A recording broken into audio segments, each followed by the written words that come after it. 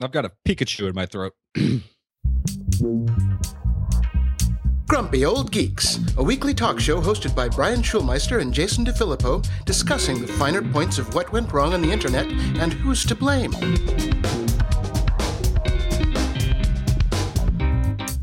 The following content contains graphic, explicit, and vulgar language. And with that out of the way, welcome to Grumpy Old Geeks number 168. I'm Jason DeFilippo here with my co-host, Brian Schulmeister.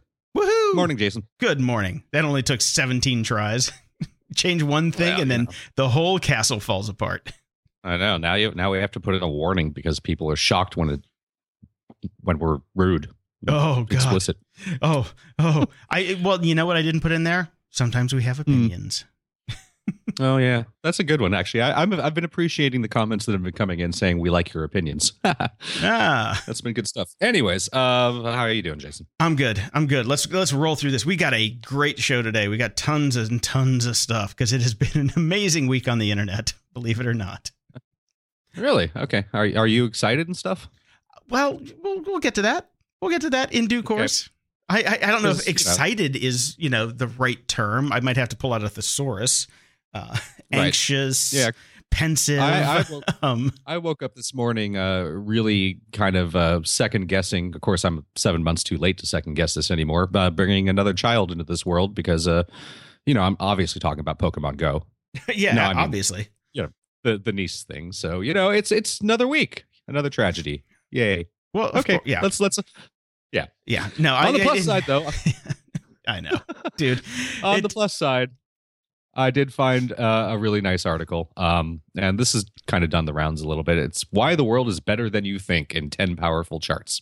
And he goes into, this is important because news pushes bad stuff all the time, because that's how they get click-throughs and links and all that. And it's, it's all fear and everything. So, and this is by Peter Diamandis, who wrote a book called Abundance, The Future is Better Than You Think, way back in 2012. Yes. So this is kind of basically new data based on the same kind of concept. Kind of. And, it does, if 80 people would have died in Nice like a day and a half ago, I'd probably still be feeling pretty upbeat about this list. Well, but the thing, I'm not anymore. No, well, I am because, look, random acts of bullshit happen every day. The fact that this happened in Nice, you don't feel bad when somebody blows up a bazaar in Baghdad. We've never talked about that on the show. And there are more people that die in suicide bombings in Iraq and Afghanistan every day than happened in Nice. So this is just, just keep the shit in perspective, Yes, this happened in France. I'm enjoying my white person privilege. Yeah, you are. And that's, honestly, kind of lame. That's what we kind of got to get around with this stuff. There are bad things happening everywhere. And just because one thing happens doesn't mean that the world is going to shit. So if you look at these charts, yes, things are getting better. Bad shit still happens. Bad shit is always going to happen.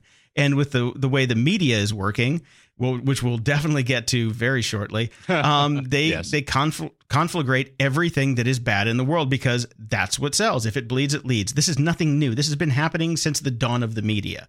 So yes, a really terrible tragedy happened in Nice and in Paris not too long ago. This is the way it goes. But they basically turn this into the world is falling apart. And what we've done on this show for 3.5 years at this point has bought into that stuff. I think that, no, to be fair, we're only showing that the tech world is falling apart and we're not wrong. Oh, we'll get to that too. The thing that I hate about this blog post is that these charts are from about the age when his book came out. There's nothing here that's new. All of these things basically cut off 2003, 2009, 2010, 2012. There's a lot of 2010, 2008, estimated 2013, 2011. So, 2012 is basically the newest data. It's 2016. We have to have new data. So I'm just saying, get your charts in order before you run through here, because maybe there's an uptick on some of these that he didn't want to show. But, it's Peter Diamandis. He's a very influential guy. He's the X Prize guy. And I think he's fantastic, and I love what he's trying to do. So yeah, and he's into the singularity thing too. So we'll see about that. Yeah. Now let's get into the other issues. We have talked many times about why are all these programmers out there, the smartest of our generation, trying to make an app that farts, you know? The New York Times has a great article called Solving All the Wrong Problems by Alison Arif, and I highly recommend reading it because, you know, she just kind of lays out the fact that we are really spinning our wheels and going in the wrong direction. Don't you? Except for there's a service that delivers beer to your door. I can get behind that one. Now, the app that analyzes the quality of my French kissing, yeah, I'd rather find a girl instead of an app for that. But and by the way, we had a service that delivered beer right to our door. It was called Pink Dot. Yes, this is nothing new. Yes, but an app to locate rentable yachts, that's something I definitely don't need. Well, no, of course not. Yeah, this is all kind of ridiculous. We wouldn't have a show if this didn't exist. The reason we started the show is me asking you what the hell is going on and why are these people making any money? Yeah, that is the genesis of why we started this show. Yeah, it was like we used to build things that supposedly actually would do something when, well, we were hoping to build that stuff. Really, we just build anything that somebody would pay us to build. But it has gotten stupid. These are really, really smart people chasing their own tails, trying to get a buck to provide services that mean absolutely nothing and don't improve life in any way, shape, or form, really. But they're scratching their own itch. Yeah, whatever. Get some hemorrhoid cream. QZ.com has an article called Tech Workers Think Silicon Valley and Startups Are Losing Their Luster. Good. Finally, welcome to the show, you lazy ass bastards. And on Medium, Cameron Mole, who runs one of those job posting sites, says that tech job postings are down 40% and nobody's talking about it. He runs the job board AuthenticJobs.com, and he's been tracking this since 2005, and about 40% fewer jobs have been posted this year. So yeah, I mean, we've talked a couple times this year about how various different entities are seeing the slowing down of the tech boom. It's run its course. There's only so many more stupid apps that can be built. Brian, are you saying none of them are really making any money? Are you saying the bubble is about to burst? I think it already did. I mean, I think it's done. So well, yeah, I think it definitely has, especially when you look at the slowdown in VC funding and the fact that, you know, as we say, all this has happened before, all this will happen again. We are going to have a cleansing, a culling of the herd. Everybody's going to go back and start working at McDonald's again. So all those, like, you know, we're hiring jobs around town that you see at CVS, Walgreens, McDonald's, those signs are going to come down as everybody comes back from Silicon Valley and realizes that it was a pipe dream and you have to actually work for a living. Well, they're not going to be going to McDonald's or anywhere like that because that's all getting automated. Yeah, you can be driving Ubers for a while, or you can rent out your spare bedroom on Airbnb. I don't know what the hell else you're going to do. Are we talking about Big Robo? Big Robo. Big Robo's coming. Anyway, yes. The other side of it is another QZ.com. I gotta read more of these guys. I don't know how I got two in a row. Silicon Valley's co-working boom is no cure for its crushing loneliness. And I can attest to this. Silicon Valley is a very lonely place to work because you're always working. You never go out. And if you do go out, you see the same people over and over again. And most of the time, it's people you don't like. Right. Well, I've actually, I don't know if you've gone to co-working locations before. I have more than a few times. Well, I worked out at one for 9 months. Yeah. Okay, there you go. I've done it more than a few times. It's cute. But I don't really ever interact with anybody there. Everybody's got their headphones on. They're doing their own thing. It's not like you're hanging out and partying with a bunch of strangers. No, it's like a lunchroom at a high school. Everybody's got their clique, and they don't go outside of their clique. That was honestly the way it worked. I worked at one when I worked at Metrically, and we had 7 or 8 different companies in the same space. It was a very big warehouse space. We did have a big slide from the second story to the basement. But yeah, that's fun. Yeah, for maybe 0 times because you get butt burn as you go down. But anyway, it looked cool. For the most part, though, nobody talked to anybody else. Everybody stayed in their own little fealty. And it was ridiculous. I'm like, I'd go around and talk to everybody, try and figure out what everybody's doing. And they're just like, and put their headphones on. And just like, dude, we're here in this space to collaborate, Stop, collaborate, and listen. People are so stupid in Silicon Valley. That's all I got to say. Okay. Come on, man. Get some energy. Let's go. Nah, I despise Silicon Valley anyways, so we're good with that. Okay. Yeah. Now, you brought up the Led Zeppelin story a long time ago, and we watched it. We watched it unfold, and now, oh, gasp, their lawyers want to get paid. Well, Led Zeppelin's got plenty of money. Why don't they pay them? I don't know. I don't know why this is a story, but apparently Led Zeppelin isn't paying them, so... So Led Zeppelin lawyers want $800,000 for defending the lawsuit, which I think Led Zeppelin should pay because they hired them. I don't get this. The entire point of hiring a law firm that is competent enough to save you from losing how many hundreds of millions of dollars in royalties that they've made on Stairway to Heaven is the fact that you pay them to save your ass. Once they save your ass, you still got to pay them.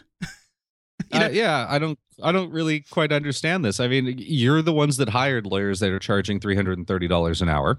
You're the ones that wanted to defend and protect your own money, and you won. So now you pay the people that provided the service. Oh, maybe Led Zeppelin. Here's the deal. I'm glad you never worked on Led Zeppelin's website. Me too. It's not, I wouldn't get paid. I know. I've got a couple other music clients that are following this model. Yeah. So this doesn't seem to be like a web thing. This just seems to be a musician thing. So it's increasingly become a music industry thing, and for obvious reasons. The industry itself has contracted. Bands that used to make a lot of money are no longer making any money because the only way you make money is touring. You don't make any money off your album sales anymore. And that is just, that's why I got out of the music industry over the past few years, because you just saw it contracting, and any band that actually had money would hold on to it at any cost whatsoever. Like, I am not going to spend a single dime. They don't want to pay for anything. They don't want to pay for services. I was constantly like, you don't have to buy ads and papers anymore because there's no point in that. You don't have any actual physical kind of promotion that you're doing anymore. You don't do street teams or anything like that. Everything that you do is online, and now you don't want to pay for that either. Awesome. Okay. Even the street teams were unpaid. Even those were tended to always be unpaid, except you had to hire the one person to organize them, of course. Yeah. Everything is lie, cheat, and steal in that industry. So the fact that Led Zeppelin's lawyers are not getting paid does not surprise me either. So they're going to have to sue Led Zeppelin to get their money now. The circle jerk continues. Yeah, and who's Led Zeppelin gonna hire to defend them? It's like cheaper lawyers. Yeah. The dumbest lawyers on the planet. It's like, oh, we didn't pay our previous lawyers, but we want you to defend us against our previous lawyers because we didn't pay them. Okay. Yes. Round and around we go. Ouroboros again. Thank you. Yes. Freakonomics has an episode which falls right into Betteridge's Law of Headlines. Is the Internet Being Ruined is the name of the latest episode on Freakonomics. Now, I'm not... bit late. Already ruined. Well, here's the interesting thing about this. It's not ruined. It is salvageable. The internet is salvageable. We're not at that point. My point of this was the ad at the beginning of the show was for a company called Kronos. I don't know how it's spelled. I don't know what the URL is because they don't say the URL in the ad. And I went to the show notes, and in the show notes, there's no link to the advertiser. Worst podcast show notes ever. Do not advertise on Freakonomics. We don't put in ads. We don't control the pre-rolls. We don't control the ones that get bumped into our show. So we don't have links to those in our show notes, Jason. Right, but this is different. This is a live read on Freakonomics. This is not an inserted ad. We have Loot Crate in our show notes? Yes. Oh, good. Well, look at you, Jason. You're on the ball. I do this shit for a fucking living, dude. Loot Crate everywhere. Anyway, my point about this is the Kronos people are labeled as a crowd-based human capital management solutions company. That is a jumble of syllables. What the flying fuck is that? I mean, nothing. Nothing. Well, this is like human resources. That's it. Why don't you say HR? Kickstarted. Yeah. Crowd-based. Whee! This goes back to the old days of Wired and their buzzwords, and when we knew there was a big meeting being called and we knew all those words would be thrown at us to mean absolutely nothing. Yeah, no, this is one of those Web 2.0, like when Web 2.0 first started. So it's a jargon generator. They went back to the jargon generator from the old days, from the Wayback Machine, and said, we need something that says HR. Oh, crowd-based human capital management solutions. If you got solutions in there, you're gone. Crowd-based, you're gone. You want capital. I don't want to have capital in there. But human capital. I love human capital. Human capital is very Soylent Green. That is very Web 2.0 in my mind. Yeah. Nothing better than that. I know. Human capital. The interesting thing about the show is it's actually a very good show. So definitely check out the episode, but feel free to chuckle your ass off when you get to crowd-based human capital management solutions. And my last one for the follow-up is Invisible Talent by Kaya Thomas. I found this morning, and she's a black woman who is getting her CS degree and comes from a school where it's basically... here's the one thing that I've never heard before, Latinx. She's talking about, like, I don't know if Latino, but she calls them Latinx, which it must be a new thing that I'm not aware of. So feel free to... Well, we are old. Yeah. Well, yeah, that's what I'm saying. Feel free to send us some comments and educate us on that. The thing about this is she's spot on, completely spot on, talks about how, the tech industry and the tech culture is a toxic environment. Yes, we agree. This is what we talk about on this show. And I'm thinking about this. I'm like, okay, so yeah, the Black and Latinx computer science degree professionals who are coming out of school are going to have a hard time getting a job. And it's stupid and it sucks. And, I'm looking at me and you. We're the old guys who can't get a job either. We're the former team players. I'm thinking, like, why don't we all just get together and start our own damn companies and just say, screw you, little 15-year-old white boys with your hoodies, and piss off and go do the next generation. The problem with that lies not so much with these companies, with the guys in their hoodies. The problem lies with the VC. The VCs are not going to fund companies because it's an old boys network, which is now transforming into a younger white boys network, and that's the way it works. That's the issue. So we need some Black and Latinx, incredibly rich people out there starting their own VCs to back tech companies that are being run by minorities.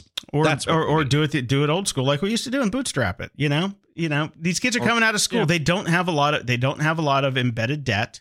They don't have a lot of anchors tying them down. They could all band together and start their own companies and go from there. The whole VC thing still, bugs the crap out of me because most of the VC money just goes to waste. I understand what you're saying, the bootstrapping thing. I don't see anybody doing that anymore. I mean, I guess this is the one time that you could cheer on something like a Kickstarter because those are people that are trying to bootstrap themselves up, I guess, sort of. But that just doesn't seem to be the way the tech world works anymore. You're not taken seriously if you do that. You need a ton of money and an office with a slide to start. And that's the thing where I think that everybody is so focused on this VC bullshit that, that's the dream. We need to get VC. We need to have this to make a company and make it work. You need a credit card and an Amazon AWS account to start. That's what you need. Yeah, I had a credit card. I bought a couple desks at IKEA. I bought a computer, and I started a company. Well, or just go buy a cup of coffee and sit at Pete's all day, Yeah. You buy the desks when you need the desk, but everybody's forgetting like how hard we used to work on no money to bootstrap an idea and make it work. It's this whole thing. It's like the goal is to get VC. The goal is not to make a great company. So I want these kids to, get it around their head that, okay, the tech industry doesn't want you. That's what she says. The tech industry doesn't want us to be there. Guess what? You don't have to be there. You can go out on your own and kick ass without the tech industry. Come up with a great idea, iterate, build it, go, done. And then you are going to kick ass in the future. And then, those little hoodie, sodden little fucks will come to you looking for a job at some point. And that's what I hope happens. I still wear hoodies. I do too, but I'm not looking for a job.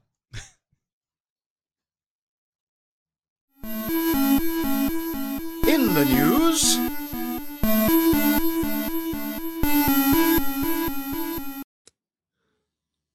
I've found a great article on The Guardian. You should be warned in advance that it's it's in the category called the long read, because it is a long read. How technology disrupted the truth. This is basically our show in a nutshell, except more well thought out and a little bit more UK based. But this runs through the entire way that social media has basically destroyed the concept of journalism, reality, truth, reporting, etc. Okay. So that's the TLDR version, right? That's the TLDR, but it's definitely worth a read. It's a fantastic article. It's sad. It goes, it talks about Gutenberg and the print press and how all of this stuff all works, the way and back. and how the open platform of the web, which with its initial promises quickly became gated enclosures, including Facebook and social networks, and how certain voices are being rising to the top, and basically lowest common denominator tends to always win. So there you go. Good all times. Right. Yay. Okay. So yeah, you're right. They basically did encapsulate our show in one article. Okay. So Airbnb in Santa Monica, you guys have had a fight with those people for a while. And Scott Shatford is the first person to fall under the wheels of justice. So he has pled no contest. Yeah. Good. Yeah. He's going to pay a whopping $3,500 in fines, and has agreed to stop renting properties. He's on 2-year probation, and said, fuck this noise, I'm moving to Colorado. Good. See you later. Okay. Get the fuck out of here. Look, again, here's the deal. Airbnb positions itself as you own your own house and you just want to make a couple extra bucks and you want to show people around your town and your city, because their commercials are all full of don't go as a tourist, live there, with all, and it's all this mom and poppy style thing. Scott Shatford was not a fucking mom and pop operator. He has 5 properties in Santa Monica that he's renting. He is running a fucking hotel chain in this city. That is not what Airbnb say they are. Nope. I completely agree. Fuck out of here. The one thing I'm pissed off about is that it was only $3,500. I know it should be more, but anyways, I'm glad that this is happening. I'm glad he's leaving. I hope you sell all your properties here, and maybe have some people with families move in and create a real city here instead of just sucking money out of the city. You asshole. Well, tell us how you really think, Brian. That's how I feel, Jason. You wanted me to get fired up. I'm fired up. No, Excellent. This is what needs to happen. Let's have Airbnb be what it claims it is. Let's not have it be a guy who's basically a slumlord figuring out a way to squeeze out even more money out of people. Hey, I'm with you, man. I'm with you. It's all good. Right. I should have thrown it. I should have thrown in an Uber and a Prius story too. I like it. I like fired up Brian. Frying Brian. Uber one coming up. We got Frying Brian instead of Crying Brian. I like this. Yeah, I like how you tried to make that a hashtag thing. So, global PC shipments fell 5.2% in Q2. 7th quarter of decline in a row. Oh no, people can't buy PCs anymore because you know what? We don't need them anymore. We've hit that tipping point where my PC is going to last me for 3 years. Yay. Yeah, the technology isn't speeding up enough. You don't need to upgrade as often as you do. My parents probably could use an upgrade on their PC, but frankly, they have tablets and I don't think they need anything more than that. Mm-hmm. And they're coming around to the realization that they're okay with tablets. The vast majority of people out there are quite fine with they don't need anything beyond a cell phone and maybe a tablet or an Amazon Kindle for reading. Having a PC is in the realm of the content creator or the app builders or whatever, people who are working within the industry. And again, how often do you need to upgrade your computers anymore? Not as often as you used to. What's kind of scary, though, is the fact that, this might slow growth on the actual upgrading of PC. It's a double-edged sword. It could actually spur technological growth, like, we're losing ground. We need to actually innovate like we used to do. Or it might be like, why bother innovating? They're not buying them anymore. Well, you can go on either side of that. I think we're seeing that happen is the whole area of, the augmented reality and virtual reality, because those systems do require fairly hefty and fast computers. So you will see continued improvement in that area. But as for right now, it's still a pretty niche market. It's not mainstreamed yet. So yeah, sadly, it's Windows. Yeah. That's really the sad part, because Mac hasn't really. That's why nobody's like, even the guys at Oculus are like, we're not going to ship a Mac SDK. Those machines are pussy. Why are we going to do that? So, yeah, that's pretty funny. And it's funny because I probably blew the curve because I bought 3 Mac Minis this year. So I have 3 new computers that, I even bought that just sit here. And my friend was like, hey, you should have gone to Fry's. They have $80 refurb PCs that do the same job that your $550 Mac Minis do. I'm like, oh. Yeah. So that was a real I'm like, oh man. I'm so stuck. My head is so stuck up the Mac ass that I'm just thinking, oh, I must have a Mac because it has Skype. Well, guess what? I could run an Arduino with Skype and VNC and probably do the same job. You must have a Mac because it has Skype, even though Skype is owned by Microsoft. That's what I'm saying. No, it's just, used to having Macs around. I didn't even think. I'm like, oh, I could have bought three $80 PCs for the price of half of one of these. And, spent the rest of the money on In-N-Out Burger. But I didn't because I'm an idiot. How funny that after you get me on the Mac chain, you're basically doing my PC argument for me. No. I'm still, for creation and work, I'm staying with my Mac. My Mac is a beautiful thing. All I use these machines for is for Skype, for you to talk to me. That's it. I would never create on a PC. What do you think I am? A fucking savage? Jesus. So, speaking of creation, Virgin Galactic is starting test flights for their new spaceship, and Futurism.com has a great little piece on the background on what it takes to make a spaceship, and some behind the scenes from the guys who were actually putting this together. And it was a really great little video. I highly recommend it because I'm looking forward to this. I'm a fan. I was there when Spaceship One took off the first time. So hey, well. They have no idea when they're actually going to be able to do the first real flight, but you got some time to get together the $250,000 ticket price, and you'll be flying with Lady Gaga, Justin Bieber, and DiCaprio. Well, I'm not going to fly it, but I'm looking forward to them actually doing it because we need more innovation in spaceflight. Honestly, I don't care. You can make fun of these people for like financing it, but guess what? They're financing it, and it's moving the ball forward. So. I'm not making fun. It's better than building a stupid app. It is. Hey, hell, if the Kardashians want to throw a couple $100 million at Virgin Galactic, go for it. I don't care. They might have to make the spaceship a little wider, though, because their butt just keeps growing and growing and growing and growing. Can we put the Kardashians on the first test flight? Okay, next. Moving along. Okay. Speaking of stupid apps, Netflix. Is it illegal to share your Netflix password, Jason? Well, I haven't read this article, and I'm not. I'm covering the stuff you put in the show notes. I'm going to say no. Full disclosure here. My family shares a Netflix account. Technically, that is sort of somewhat legal because you are allowed to have 4 or 5 different logins for. Well, here's the deal: you can have you pay for basic access for Netflix is 2 devices. Right. Who cares who's using them at any given point? So I had that for a long time, and then I started to bump heads with some people that I've given my passwords to, and then I upgraded to the 4 device plan. It doesn't say anything about how many people are using it. You have 4 devices that you can use it on.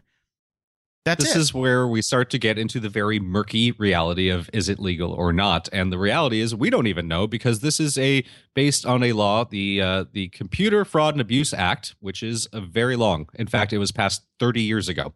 So the real answer to this is we don't know. Yeah. Computer Fraud and Abuse Act. That doesn't sound very generic. No. Not at all.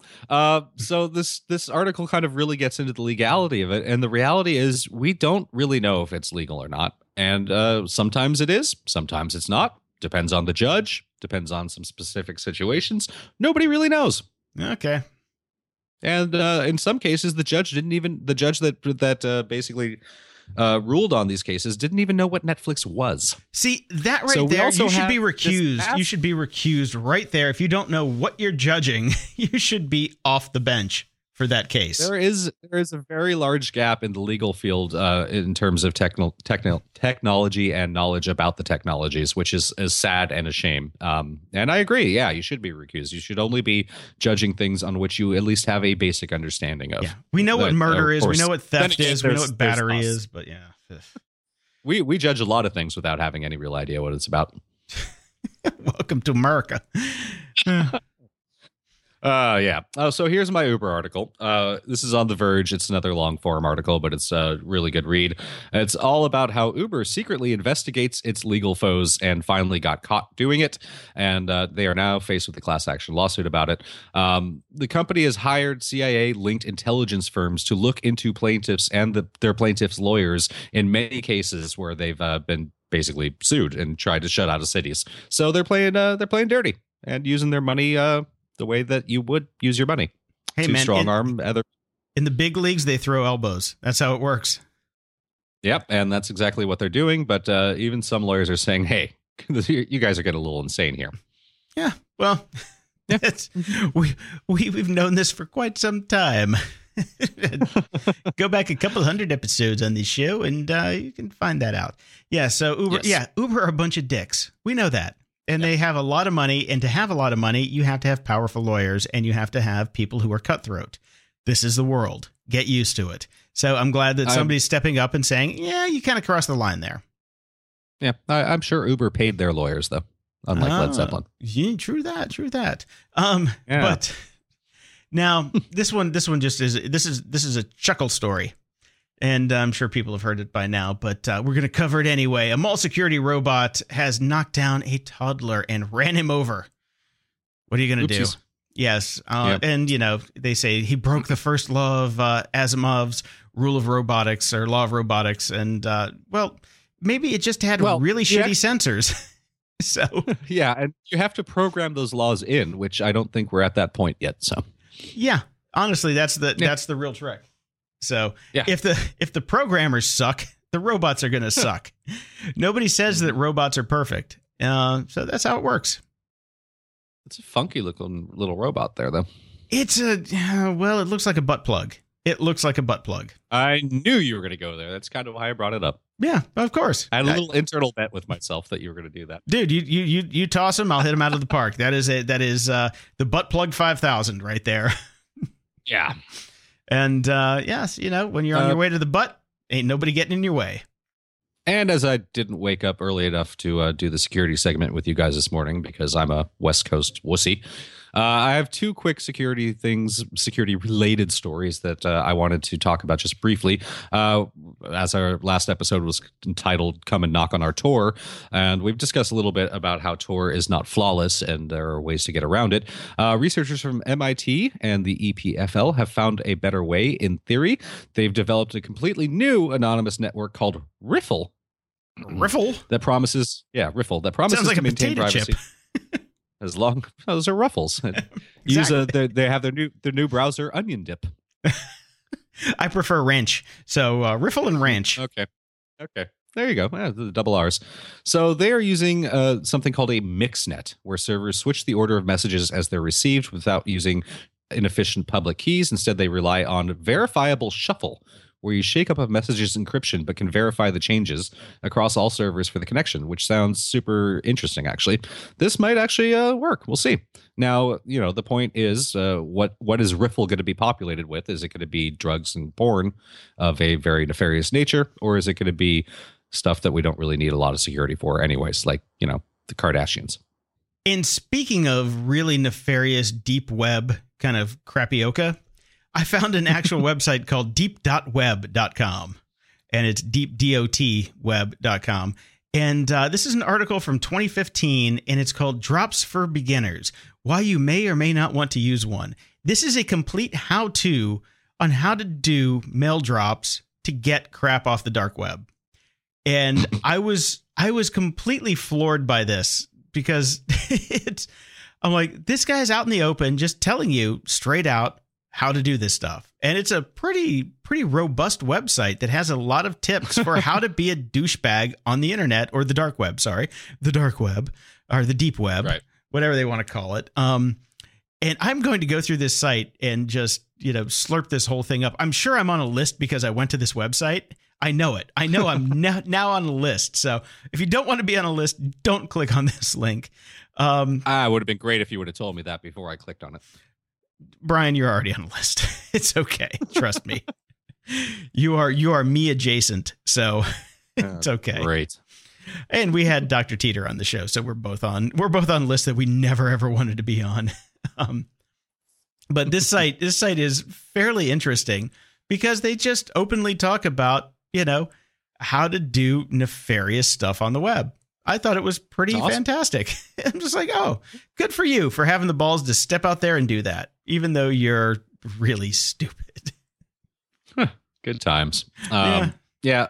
And speaking of nefarious stuff, we've discussed a number of times about going to our friends in Sweden to get things that, in our defense, we just can't get easily or readily here.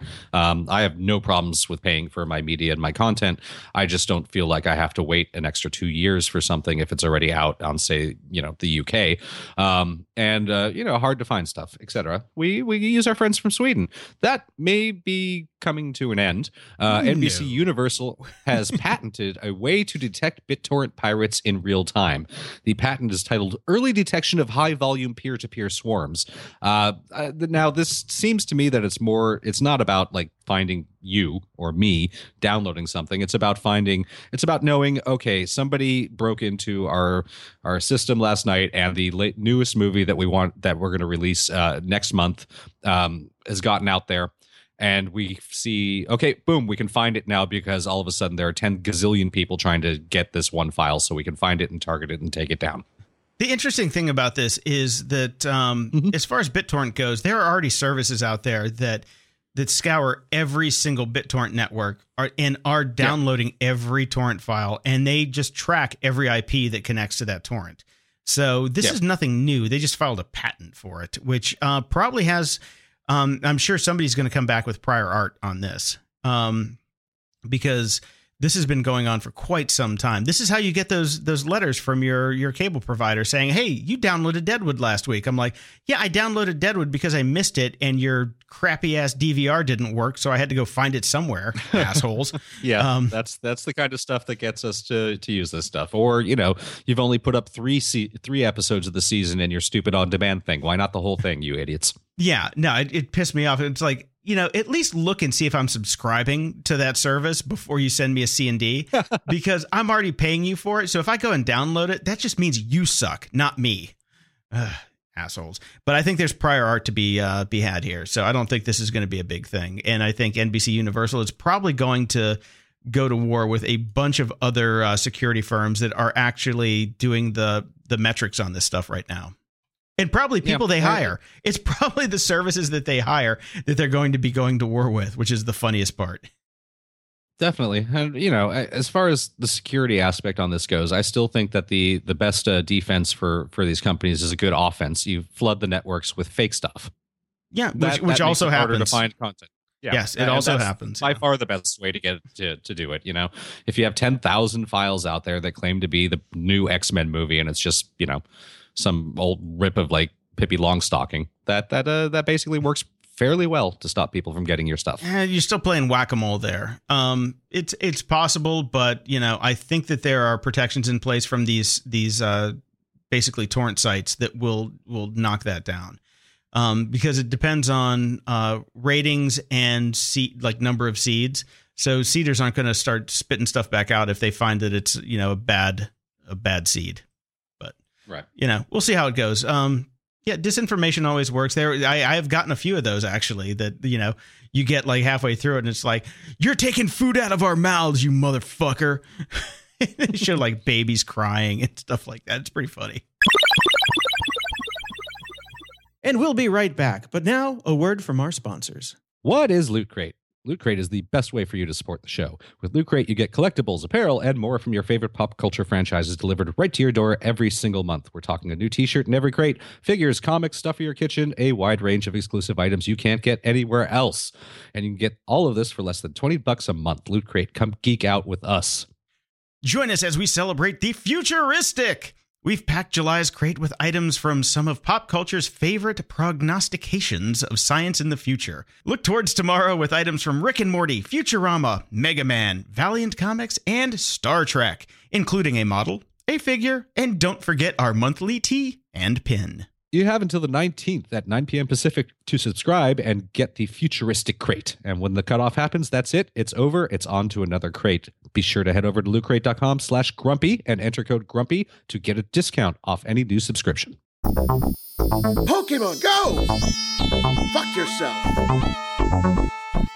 Pokemon, the global phenom, has pervaded my little neck of the woods, and I'm sure, Brian, it has pervaded your neck of the woods as well. I actually haven't seen it out in the wild as much as most people seem to be seeing it. I don't know a Pokemon from anything. I never played it. I don't know anything about it. I couldn't tell you the names of anyone. Because we're adults. That's why. We're adults. There are, as we'll see, because we had to create a whole segment just for this, there are no adults anymore. Yeah, no, that's the thing. This kid. This gap or bridges the gender and age gap and all the gaps. Everybody, as far as I can tell, is playing this goddamn game. Now, before we get into this segment, which is going to be a lot of crapping on it, I downloaded it. I tried it. I think the tech is interesting and exciting. I think it's incredibly innovative and well done. And also old. That's the thing about it. It's old. I knew you were going to say that, but let me follow up on that. Yeah. I think it's cool as shit, and I think that there are so many. For the first time, am genuinely excited. I would love to get a hold of the engine behind this, and I would like to build tours for museums that use augmented reality and all that sort of thing. I think there are fantastic possible uses for this in the future. Even just the fact of all the stops, and if they provided some historical context and information about the different things that you were seeing, I think this is great. The other thing that I'm excited about with what's happening with this is what we've talked a lot on the show about there not being mass culture movements anymore, except for the very rare things like big movies that generally suck that everybody pays attention to at one point in time, the dwindling, even like things like the Super Bowl. I thought the day of that was over and it was going to be more niche markets. This is a genuine global phenomenon. It's not global because it's only out in a few countries right now. So it's not global yet, but it's coming. Yeah. If you read any of the press in the UK, they are freaking out about it ahead of time. They cannot wait for it to come. It is a true phenomena, the likes of which we rarely see anymore. So I think that is exciting and interesting as well. And it's great to see a new form of something taking that over when it used to be, oh, great, here comes another shitty Spider-Man movie. So that's cool. No, as far as apps go, this is definitely, it's based on the Ingress engine, which has been out for 3.5 years. And it was developed under Google. This company was a Google company. And if you notice that, it uses Google Maps for a lot of the data and all the waypoints. You have to sign in with your Google account, which had some people freaking out because I'll talk about that. I'm going to talk about it in 1 second because I have some really fucking harsh shit to say about that. But the point is, yes, you're right. This is a global phenomenon. I go out every night just to see who's still playing in my neighborhood. I'm level 7. I'm not very high up. I don't play that much because I like my battery. That was insane. I had the app for 2 days. I had it on and off for 2 days. I caught something or other in my local bar, and that was fine for me. And then I realized I'm not going to keep doing this, and I like my phone battery, and I need my phone, so I deleted the app. I'm done. I did my thing. It was cool. Battery saver mode actually works really well with this because what it does is it turns the screen, like when you turn your phone upside down and put it in your pocket, the screen goes black, but it will still like send you signals when a Pokemon is nearby or if you're near a Pokestop. But the thing about it is I live next to a Pokestop, like this giant water tower at the end of my street. I can walk out my front door and go 10 feet and re-up on Pokeballs and stuff like that and get stuff every 5 minutes if I want to, and also catch a few Pokemon. But the thing is, there's a circuit in my town that you can do and hit all the stops in about 8 minutes. So if you keep doing that circuit, you keep getting more stuff. So there are packs of wandering teenage zombies looking at their phone, walking the circuit every day. And it's insane. And the smart ones are these kids on longboards who are skating around the neighborhood. I'm like, yeah, skateboarders, you go, man. And it's insane. Like, but the first couple of days, I'm thinking this is going to be the biggest shark fin in technological history. Everybody's going to try it, and they're going to abandon it. I was completely wrong, because 2 nights ago I went down to the local park. We have a park down the street with a band shell where there are 3 Pokestops and a gym, and there were 150 people in the park just playing Pokemon. It was insane. I still think this is going to shark fin. I think that there are too many people like me everybody's checking it out right now, and it's super exciting. But eventually, it's only going to be the people that are really into Pokemon that are going to continue to play. Do you know how big the card game was? Remember back in the day? That lasted for decades. You know, these kids fucking love it. Yeah. No, my brother was big into it. He's got stacks and stacks and boxes of cards. This is a thing. You know, that's the whole point of it. It's like, you know, we had the technology years ago, and now we finally have like this layer on top of it that gets the engagement going. This is like, you know, this isn't forgive me for saying this. This is an Amanda Palmer moment where somebody who spent their time building up their brand on a different platform comes to a new platform and then just basically takes all the money out of that platform. That's what Nintendo has done with this. This isn't and there's some estimates that they're making almost $1 million a day. 1.6 million, right? $1.6 million a day from in-app purchases, and it's only going to grow. Now it's in Germany. It'll get to Japan soon. It would better get to Japan soon because they're pissed off. Like, wait, this is our game. What the hell are you doing? So, it's going to keep going. But the greatest part about this is, since it is such a global and cultural phenomenon, what we're seeing is a compression of all of the really bad stuff that happens when you have a geolocated app with massive amounts of people doing really stupid things. So it's all compressed into a very small timeline. And I want to, the one analogy I want to bring up with this is when I worked on Titanic, and yes, you make fun of me for Titanic. I know you hate it. There was you didn't write or make the movie, Jason. No, so, I built the website. I built the website, but I was there for a lot of the discussions about what was happening, and we got a lot of behind the scenes stuff. And what happened when they first started doing that scene where the ship tilts up and all the stunt people slide down the deck? Remember, like everybody's falling to their deaths, right? Yes. There were so many injuries every time they did a take. There were 20 to 25 injuries that took out a bunch of stunt people every time they tipped up the deck. And they're like, what are we doing wrong? Why is this, what's going on with this? And what they figured out was the mean for how many accidents per stunt in the industry was X, right? But what they were doing was so many stunts at the same time that it was all compressed down to make it look like this was a catastrophic event. Like, we're hurting so many people, but it's like, no, we're not. But because we're doing so many at the same time with so many stunt people, we're still hitting the average of injuries per stunt. And I think that what's going on with Pokemon is we're still seeing nefarious shit happen, but it's nefarious shit times X with all of the different people that are playing. No, I see where you're going with that, but I think it's much more than that because you've got our brains have barely wrapped around the fact that we have a cell phone. And now come this is on, taking no. it to the next. Okay, come on. All right. I'm not going to even try to argue it with you then. You're wrong. I'm right. End of story. Wait, all we do before Pokemon was people walking down the street being selfish assholes, not looking up, texting, doing whatever, talking on the phone in public places because they have a cell phone. We are not ready for this, and this has added a whole new layer to it where people think they're invincible or think that they can multitask when they really can't. And now it's even worse because we're skipping a bunch of stories, and we might as well just go straight into the ones where all these people are dying and doing stupid shit because that's where we're headed. No, we're going to start at the beginning. We're going to No. We're going to start at the beginning here. Okay. So I want to talk about the upsides of Pokemon. Community. I've met a ton of my neighbors through this.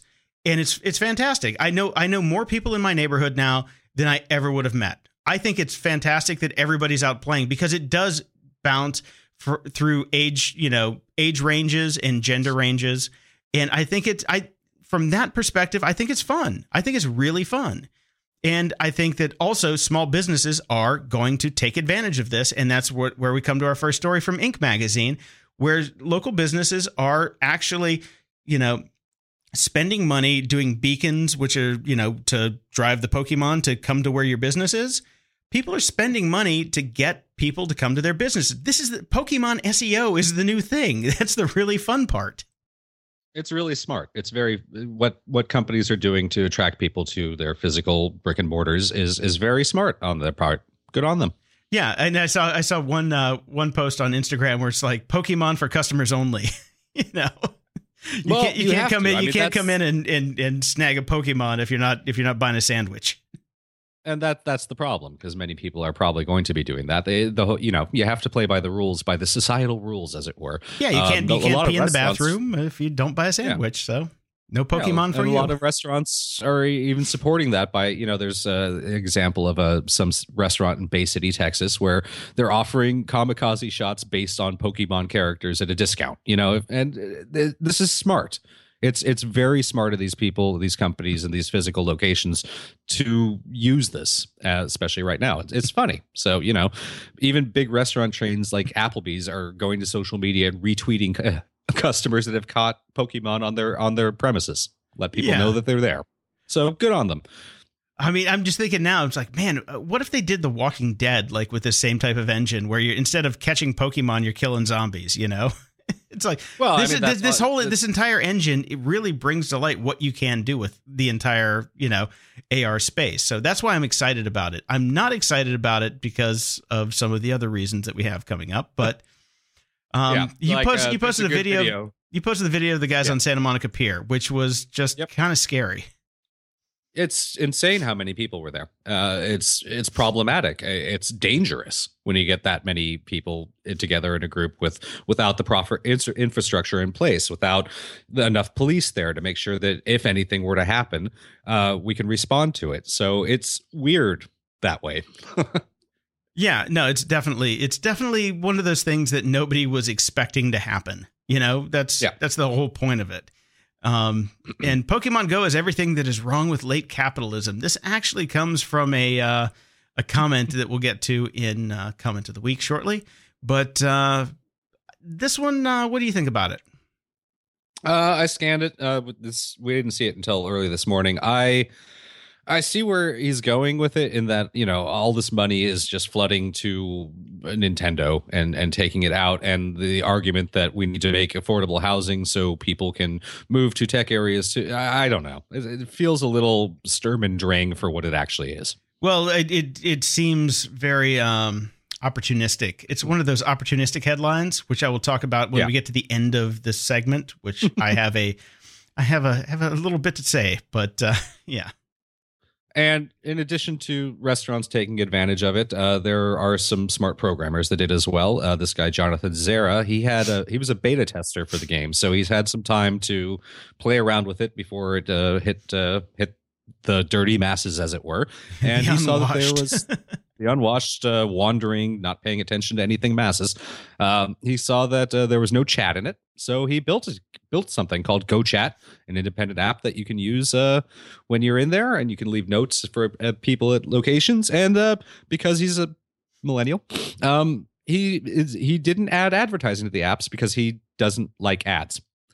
So right now he's going bankrupt because so many people are using it and using his bandwidth and et cetera, that he's just losing money hand over fist. And because, he doesn't like ads. Yeah. Welcome to the world, you little shit. This is what makes the world go round. Yes, it is. I'm sorry, everybody. I'm sorry that you don't like our pre-roll ads on our podcast either, but I don't like ads, but I also need to pay for things. So this kid kind of screwed up there. So he's looking at some investors, but, Nintendo should throw him a bone and just buy it off him. No, they're not going to do it. Facebook should probably buy it, but we'll see. Yeah. One of these giant companies with a giant bucket of money should just give him some. And he will make more money off of that app than we made in our entire careers. So I don't feel bad about this kid, losing a couple bucks right now. Nintendo goes the Apple route and just builds it and bakes it in themselves.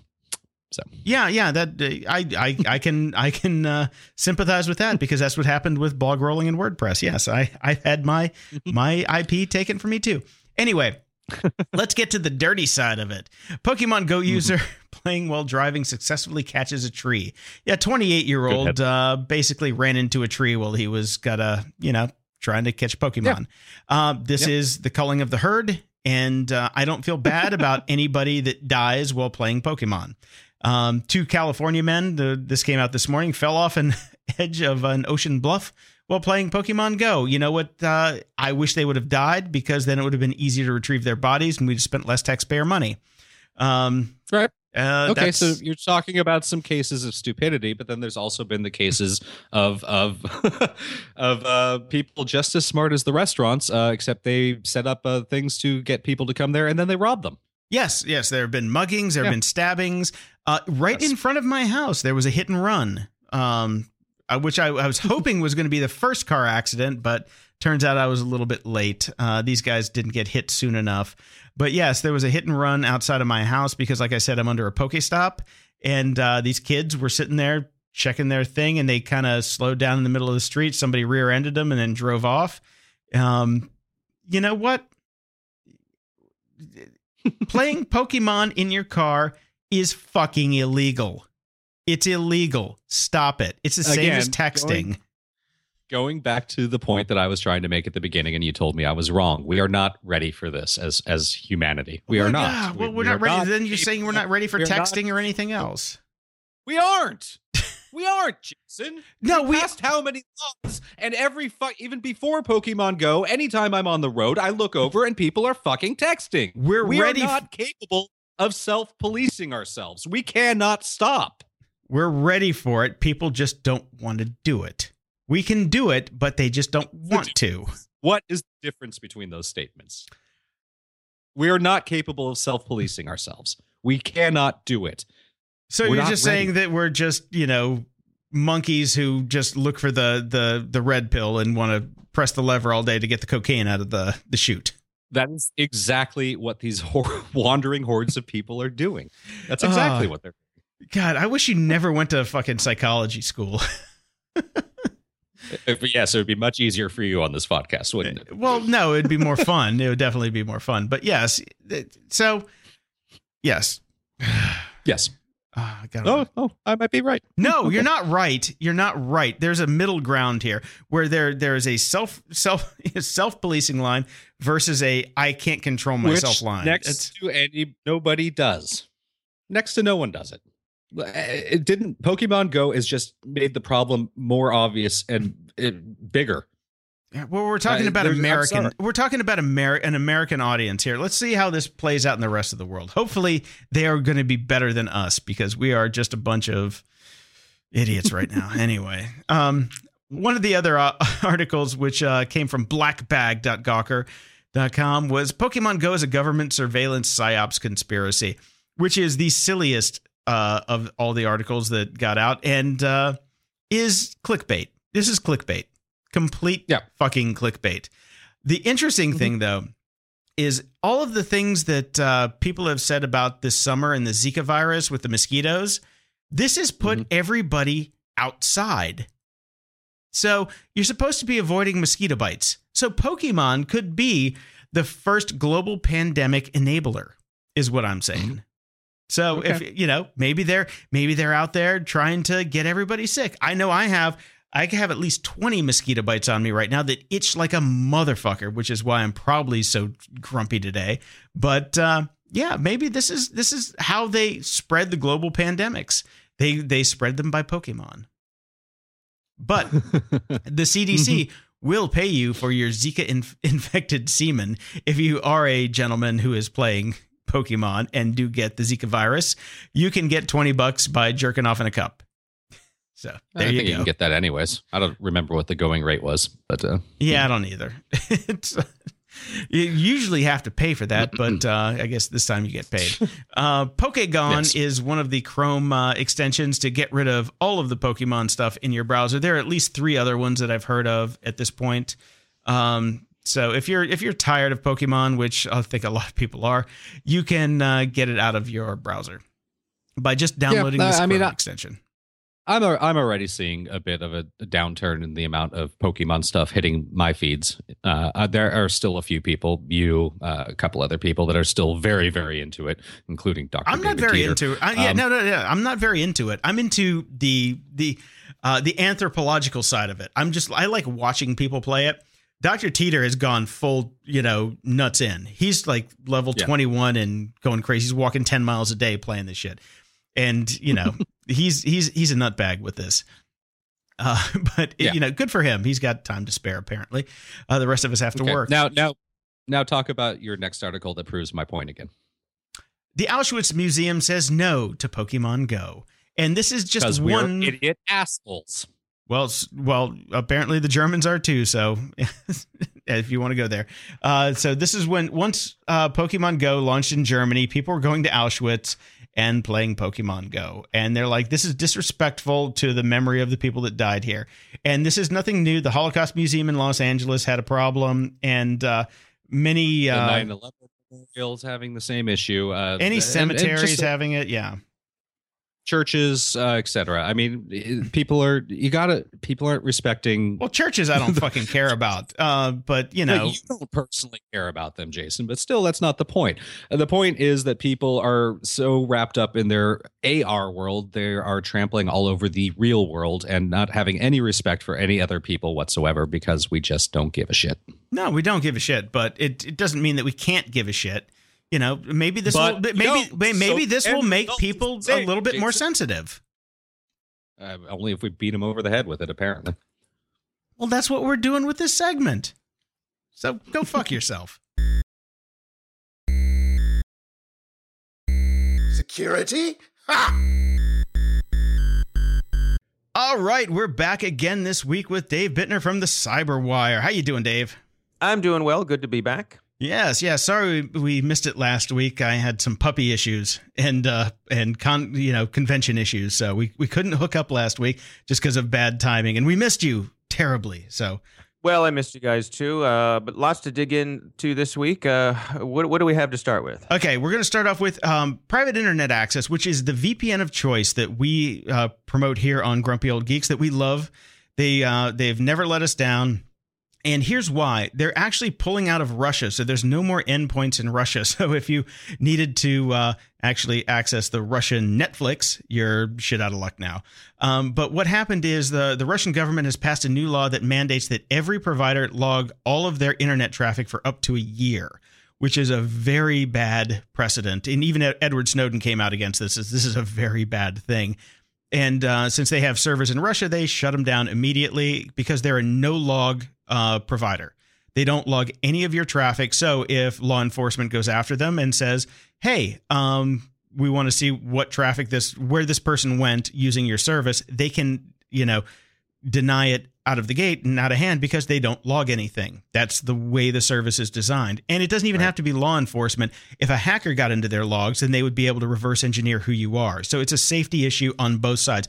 Even if you're doing everything above board, you want to have that protection, Yeah, and we've seen this before, where companies who've been forced to either start tracking things or reveal things, rather than do that, have decided to just shut down. To take the high road and say this is not what we set out to do, and so we're just going to close up shop. Yeah, what was that email provider that Snowden used?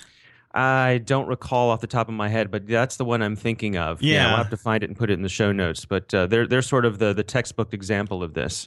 Yeah, they're like, we're not going to hand over our keys because just for you to find one person on our network means that you have access to every person on our network, and we don't trust you to do the right thing. Right, exactly.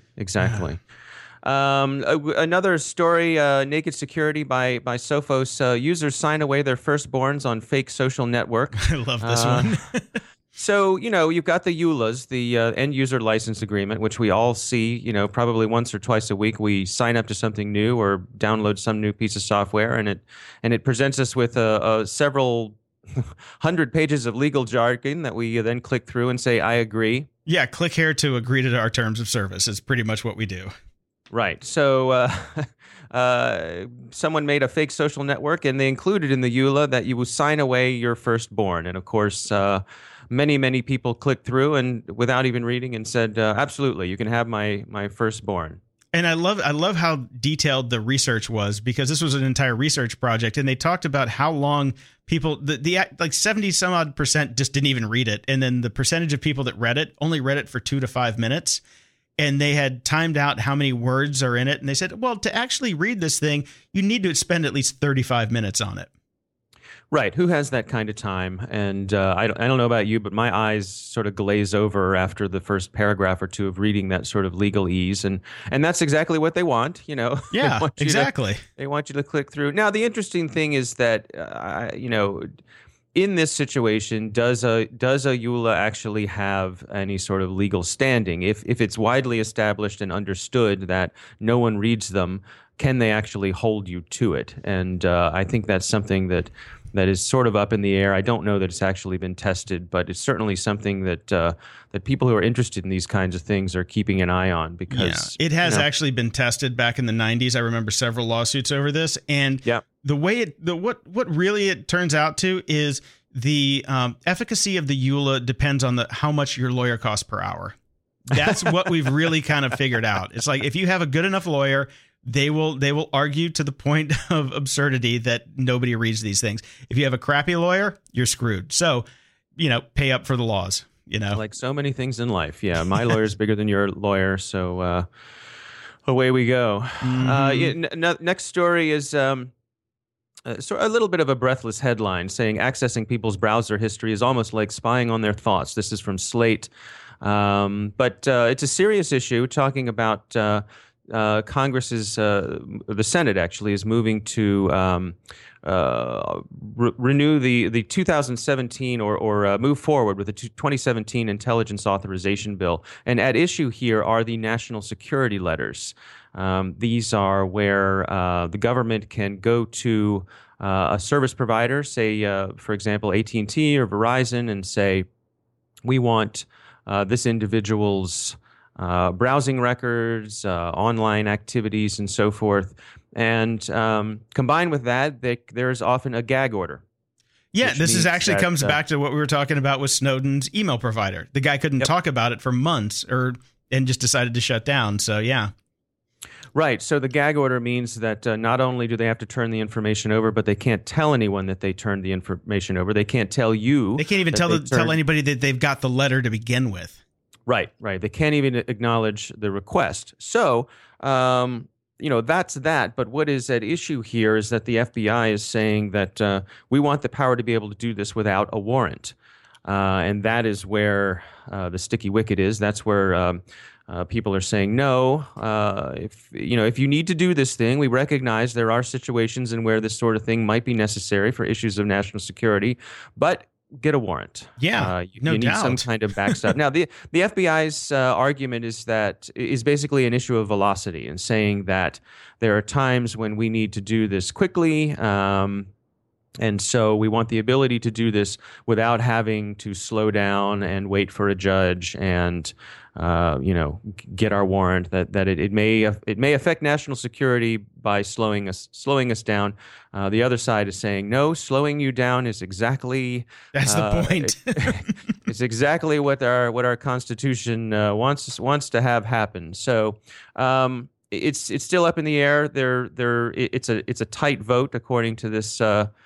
This article in Slate. So we'll see where it lands, but it's certainly worth keeping an eye on. Oh, absolutely. It's not like we live in an episode of 24, There isn't a clock that's ticking down going beep, beep, beep. Right. It's like, you can get a judge out of bed if it's 3 a.m. and he will sign a warrant within an hour.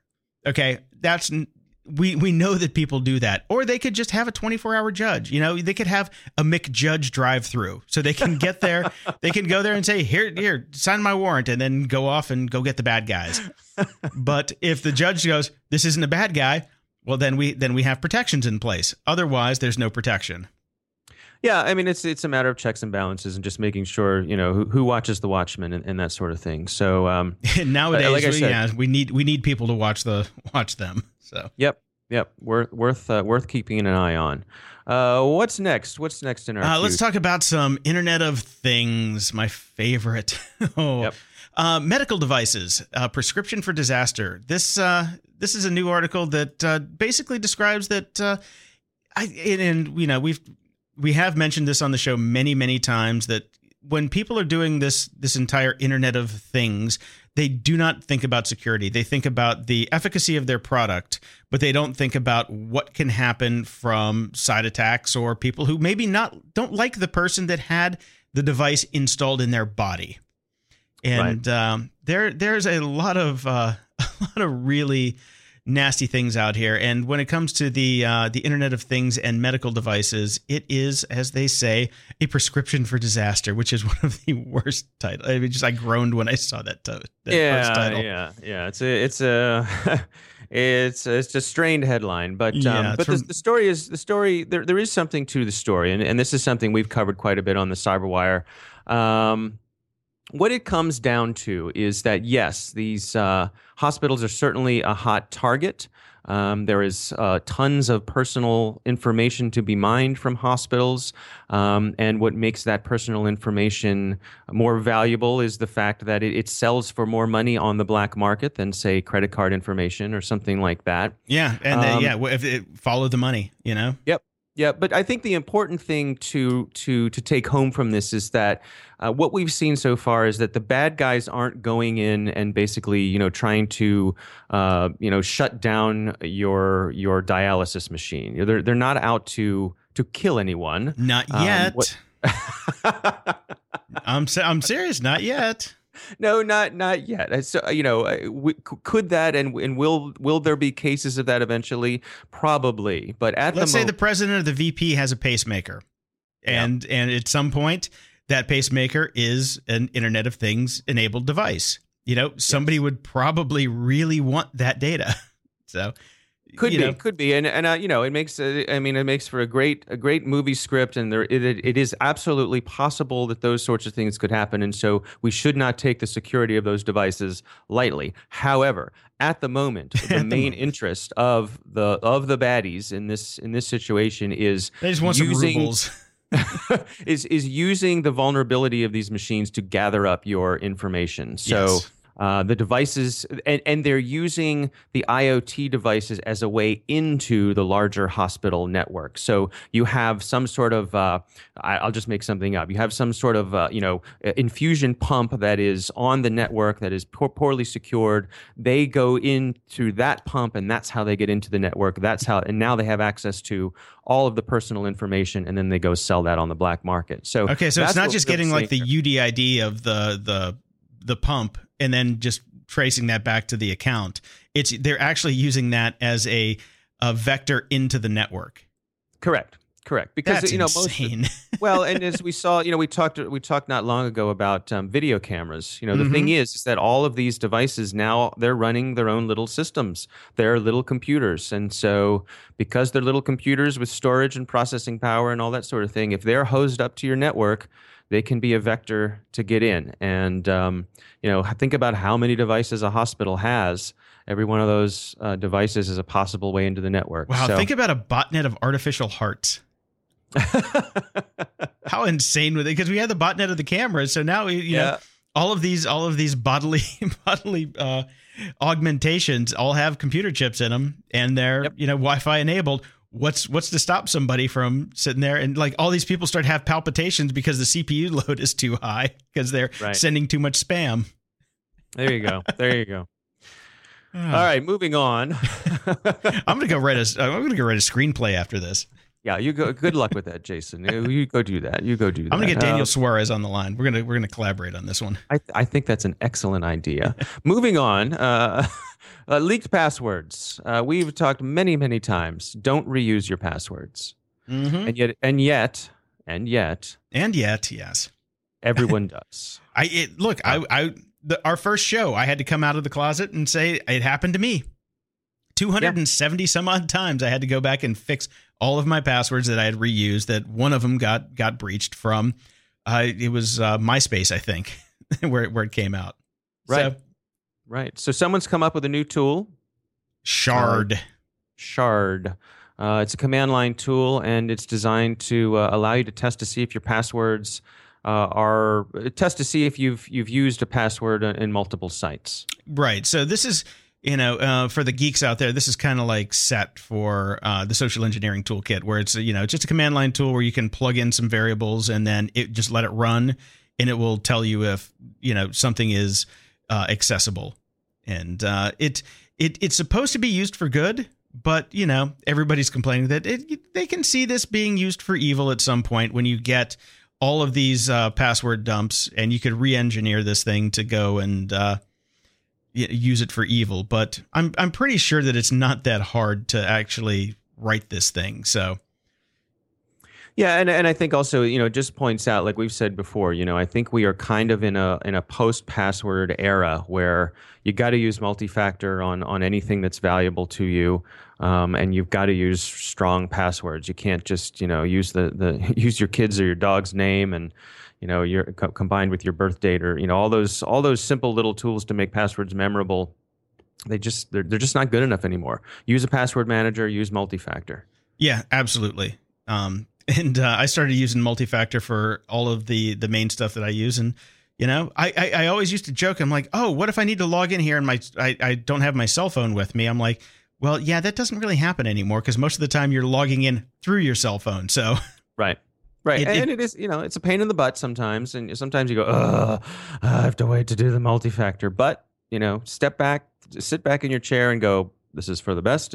I'm protecting myself, my assets, my family, my loved ones. So it's worth it. Just get her done. Yep. So the FBI has been gathering iris scans, and they're up to about 400,000 at this point, which is an interesting thing. And this comes from Mashable, which I don't really go to for my security news for the most part. But yes, the FBI has been gathering all these iris scans from a lot of incarcerated individuals in the United States. And one of the things that came out of this article that I had missed back in 2015 is that there is now an iris scanner that can scan your eye from 40 feet away, which is nuts. Yeah, that's interesting. Interesting technology. I guess it makes sense. At some point, it's only, you're talking about optics. And so you have a good enough, high enough resolution combination of optics and an imager, then, it makes sense that you'd be able to do that. What's interesting about that to me is it's kind of like the license plate scanners, where if you're at the point where you're just sort of vacuuming up all of this biometric data about people, presumably you'd have the capability to do it without their permission if you're talking about a 40-foot scan. We're talking about some interesting civil liberties issues, I think. Massive civil liberties issues. And, it's very much like Minority Report when he's walking through the mall. It's like, when does this technology become commercially available, and when can anybody use it? Right. So, and to be clear, we're not saying that's what the FBI is doing. They're describing this as a pilot program that's been going on for the past few years, involving police departments, the Pentagon, the Border Patrol.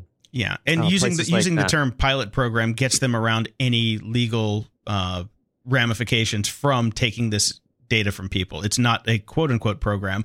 It's a pilot program. We're testing. It's in beta, Right. So, absolutely worth keeping an eye on. Everybody wear your sunglasses at night now. Yeah, what happens if I'm wearing colored contact lenses, or will there be a market? We've already seen people have started, marketing, public disguise kits for facial recognition, and could there possibly be a market for contact lenses that disguise your true iris scans? Ooh, that's very Gibsonian. I like it. I know. Yeah. Well, but here's the big problem now. Nobody's going to be able to scan your iris because everybody's looking down at their phone playing Pokemon. Oh, Jay, you promised you weren't going to. I had to. All right. With all the crazy stuff that's going on, the ACLU has put out a great guide on knowing your rights about what to do if you're stopped or detained for taking photographs of the police. This is a step-by-step guide, and you should definitely know this because nowadays, as a photographer, I had to deal with this stuff a lot because I used to, back in my college days in the 90s, I would go to protests. I went to the Gulf War protests, and we were photographing police all the time.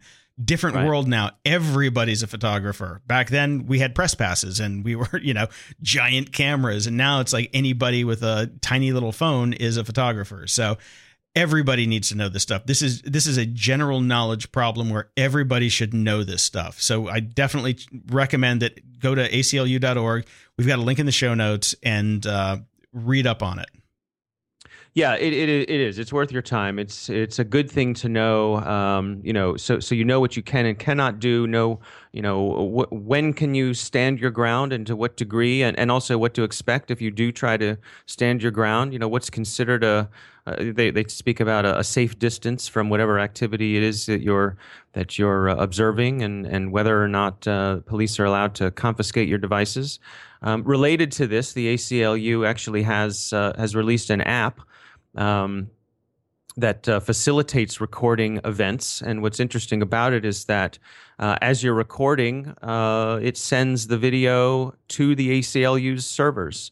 It's they do it on a state-by-state basis. So, for example, we're in Maryland. If I see something going on, I whip out my phone, I start recording it. The file automatically gets uploaded to the ACLU. So if, for example, law enforcement confiscates my phone, and magically and mystically my phone either gets damaged or the files get erased while the phone is out of my custody.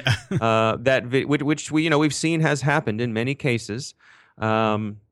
That file has been uploaded. A random brick just fell on your phone. Sorry about that, dude. Right, our bad. Yeah. So in that case, the file has already been automatically uploaded to the ACLU for safekeeping and evaluation to see if in the future it needs to be examined closer. So worth checking out. It's good to know your rights, and the ACLU certainly doing a good job in helping spread the word about that. Yeah, it's available in 17 states plus the District of Columbia. So it's not available in my state yet, in Illinois. So go check it out and see if you can get it for your state. Yeah. Because the laws are different in every state. That's why they have to segment it. Right. All right. Let's move on. Let's get this. Let's wrap this puppy up. Okay. Microsoft wins an appeal on data searches. This is a big deal. The U.S. court announced that U.S. agents can't access data held on overseas computers. This is a fight that Microsoft was having with the Justice Department, and a federal appeals court ruled that the government can't force the company to turn over emails or other personal data that's stored on computers overseas. So, if you're a company, if you're Microsoft, if you're Apple, and you want to help ensure the privacy of your customers' data, for the moment, one way you could do that is to store that data overseas. It's an interesting development. We'll see. This is one that could go to the Supreme Court. I think this will definitely go to the Supreme Court, because this is a game changer. If a U.S.-based company can just say, you can't have it because it's over in Ireland, that's kind of a big deal, because since you're an American-based company, they think that they have jurisdiction over everything that you do. Yep. Yeah. So again, worth keeping an eye on, but in legal circles, big news. Another big news story, actually, from our neck of the woods, coming from the Maryland Court of Special Appeals. They decided that ruled that the warrantless use of cell site simulators, which are popularly known as stingrays, is now considered a violation of the Fourth Amendment. It is unconstitutional. So this is huge news. It is. The Stingray devices, if you're unfamiliar with them, it's a device that basically simulates a cell phone tower. So let's say I'm a law enforcement officer, and I think there's a bunch of bad guys, holed up inside of a particular home or a business or something like that. I can pull up outside with my Stingray device, and the Stingray device pretends to be a cell phone tower. So everyone's mobile devices who are nearby, instead of hitting a real tower, they hit my Stingray, and I can start gathering all sorts of information about their communications.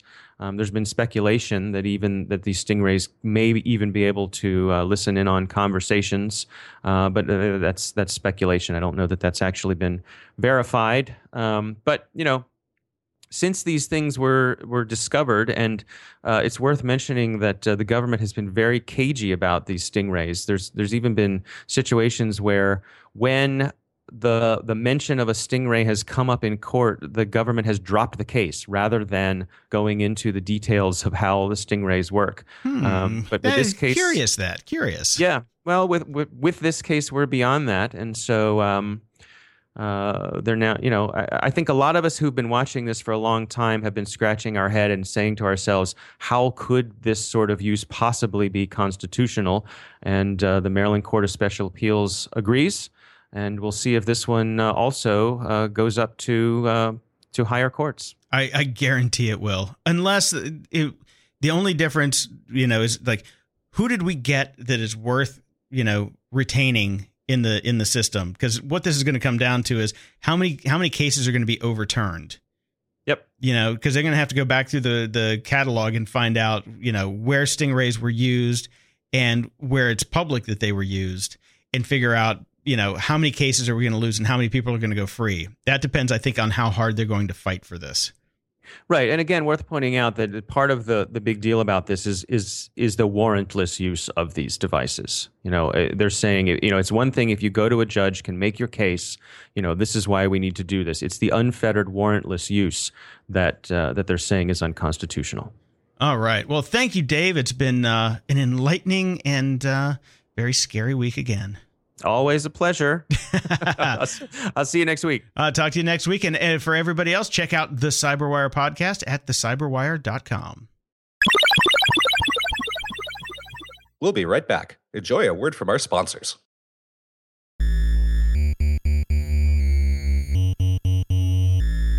Comment of the week. We have two brand new supporters on Patreon, so I'd like to thank them both. The first is William Eisenhower, who said, great podcast, always looking forward to it. Keep it up. And the second, I like big books. And he does not lie. He does not lie. Thank you, Thank you very much. And from iTunes, we have a new 5-star review from the 10 Doctor Forever. Grumpy Old Geeks are the best. I personally think this is the best podcast out there. Everything from current event news, crazy security breaches, and just good grumpy fun. Out of all the podcasts I subscribe to, GOG is the one that never sits in my queue for long. Keep up the amazing work. Thank you. Thank you, Dr. Forever. We got another 5-star rating on iTunes from Doug. I'm not even going to attempt the last name. Fluellen. Every episode of Jewel. Had a bear of a time getting someplace to rate your podcast. This is from iTunes.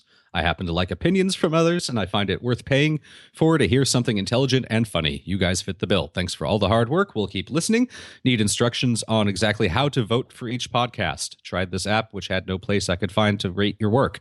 Tried the Apple podcast and failed to find a solution there. Perhaps I am just dumb, putting me in the 99% group of today's public, but I will persevere to find the right place to rave about you. Thanks, Doug. Do not feel dumb because iTunes sucks. That's hardly anybody's problem. Yes, and you can't actually vote on each episode. It's just the show itself. So you have done us a service already, and we thank you very much. Agreed. This comes from Rudy G123. Nice alliteration there. Great podcast. Also, screw iTunes. I've been through my fair share of podcasts this summer, and this is still the only one that legitimately makes me smile when I see a new episode in my feed. Great mix of humor, tech news, hating on Kanye, woohoo, and politics. Even though I'm generally against obvious bias, I'm very okay with as many anti-Trump comments as you can throw our way, so keep it coming. They really know their stuff, and as an engineering student, it's really great and sometimes horrifying. Window into the world that I will soon be entering. On a slightly unrelated note, I used to think that Jason was kind of a dick, and he probably still is. Thank you very much. I appreciate that. But I've kind of grown numb to it at this point and don't even notice anymore. I can't imagine. Welcome to the club, buddy. Welcome to the club. Shut up, you dick. I can't imagine the show without your guys' direct and upfront take on how screwed up the world is, and I sincerely hope you keep making these gems. As a college student, I don't have too much money to be donating if I actually want to eat real food. But I'll try to come up with something sometime soon. Don't worry about it. You're in college. Once you hit the nut, feel free. You guys definitely deserve it. P.S. I have now finished typing this review for a second time after iTunes notifying me the first time that my nickname was taken, and then kindly deciding that this meant I didn't want my review anymore and deleted the entire thing. But you guys are definitely worth a 5-star rating. Hence, also screw iTunes parenthetical. Yes, sorry about that thing with the iTunes and the name. We've been running across this with a couple of my shows, and it really does suck. So basically, if you've never left a review in iTunes, make up some gibberish that's really long, and you'll be fine. But sorry about that. But thank you for the review. And yes, fuck you, I'm a dick. Mm-hmm. Yep, nailed it. We got some comments on grumpyoldgeeks.com. This is from Oliver in California. I got an upgrade to Android 6.01 on my tablet. Highlights. I now have to swipe before I enter the unlock pattern. Apparently, this was done to prevent butt unlocking. Well, my 9.7 tablet sure doesn't fit in my back pocket. It renamed my SD card, thus invalidating all the links to files stored on the SD card, and this, for the security conscious, it enabled the guest account that is accessible from the lock screen without any password, and there's no way to disable the guest account. Way to go, Google. Yep. Okay. We don't speak Android. We don't speak Android, so sorry about that for you. Jeff writes, this seems like a great article for you guys to talk about, and this would be the link to the Pokemon. This would be a link to the Pokemon Go economic problems, which we talked about earlier in the Pokemon Go Fuck Yourself segment. Yep. Thanks for sending that in. Next comment is from Greg. Hey, I'm 70 years old, retired, and have need for peaceful sleep, or I get really grumpy. My grumpiness would make you two's grumpiness akin to Shirley Temple tap dancing on the steps. So harumph, quit the screech so an old man can get some sleep. I listen to the whole show. It just takes me, let's see, I should finish tonight. FTC, or is it FCC requirement? Indeed. Also, don't make fun of my typos, and I'll forgive you your stumbles. I didn't see any typos. You did well. You did well, and we stumble a lot. And I like the Shirley Temple thing. That was good. Well done, man. You can find us on Twitter at GOG Podcast, on Instagram at Grumpy Old Geeks, or at Patreon at patreon.com/GOG. We have a website at grumpyoldgeeks.com where you can listen to shows, leave feedback, or better yet, ask us questions that we can read on the air. If you have friends, please tell them about the show. And please, if you like the show, drop us an iTunes review, even though their interface sucks and iTunes sucks, and we all know that. They really do help us out and only take a minute or two. Just go to grumpyoldgeeks.com/iTunes, and it'll take you right there. At the library. I've talked in the past about how Amazon has been the single best method for me to find out about when new books are coming by authors. You can find your favorite authors in Amazon. You can subscribe to it, and they conveniently send you an email when a new book is being announced or when it's going on pre-sale or whatever. I have not found a better way. It's still fantastic, and much to Jason's dismay, they have announced that a new Dune book is coming, Navigators of Dune, by Brian Herbert and Kevin Anderson. Now, I have to decide if I'm actually going to read it because I'm a little bored with their stories. It's not as good as Frank Herbert. They're not as well written. They're not as interesting. But who am I kidding? I'm going to read it just to annoy Jason. Of course you are. And people tell me I'm the dick. Yep. And they're right. I finished the Apocalypse Codex, the fourth Laundry Files book by Charles Stross, and I enjoyed it. It was really, really good. I'm looking forward to reading more, but as I said, I do feel the need to take a break because they are a bit formulaic. So it's time to get away from the Laundry Files for a little bit, read something else, and then I can come back to it and enjoy, hopefully, the fifth story in that series. Okay, so on this one, is this the one where Bob was the hero or his wife was the hero?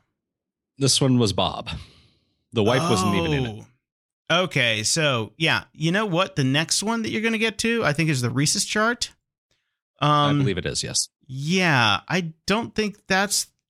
I'm looking at... Oh, yeah, you know what? Bob's a tertiary character in the Rhesus chart, and his wife is the main character in it, which makes it so much better. I don't know. I like Bob. Okay. But here's the thing. His wife is actually more entertaining than Bob is.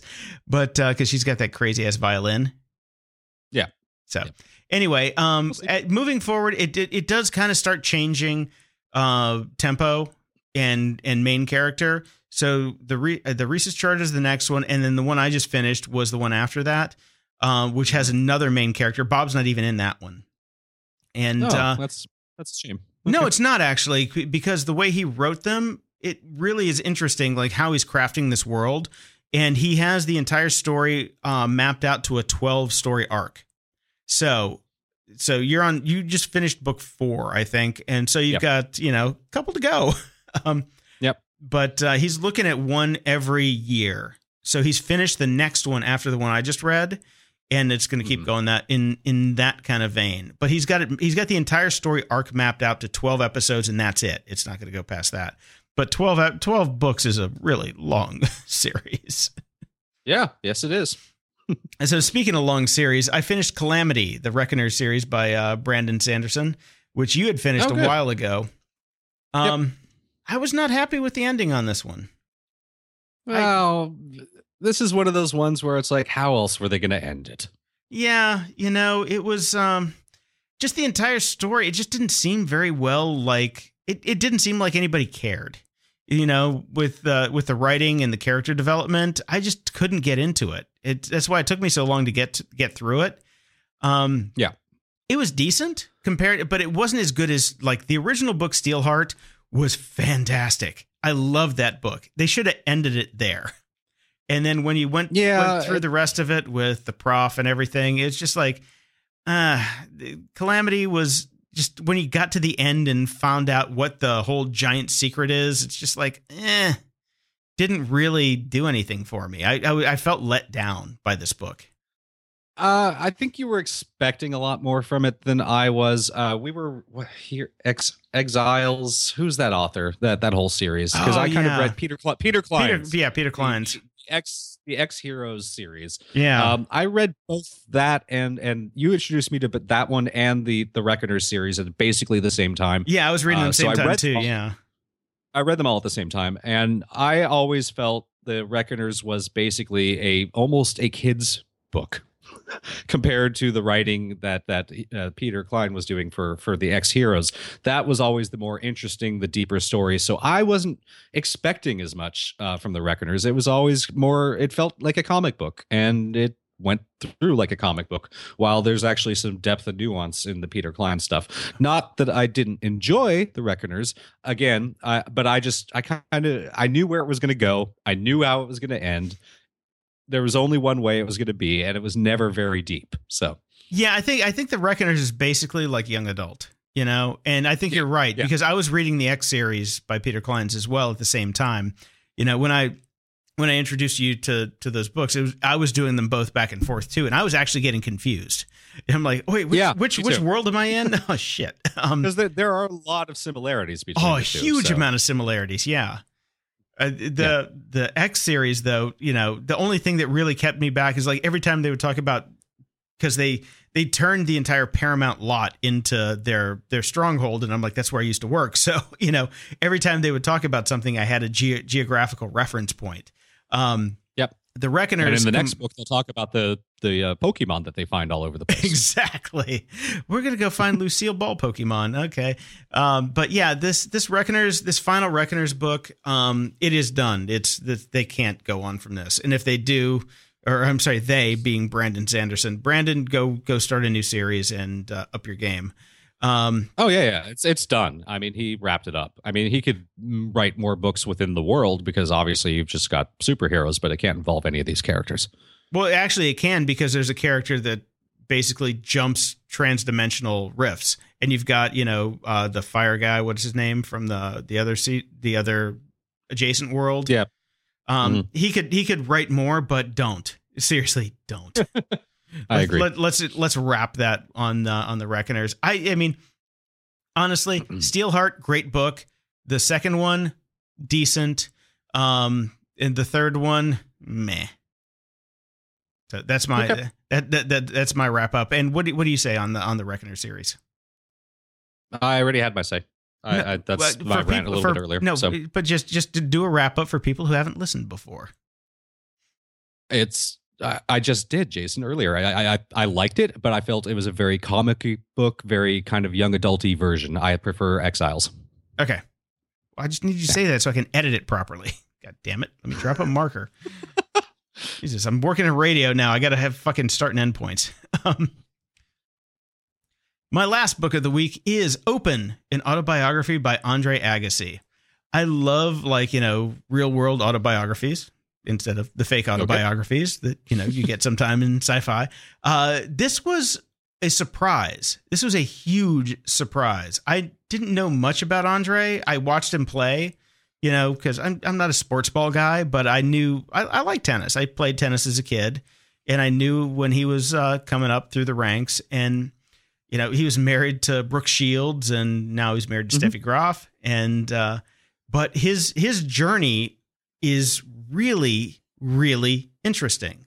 The crap that this kid went through to get to where he is was just like insane.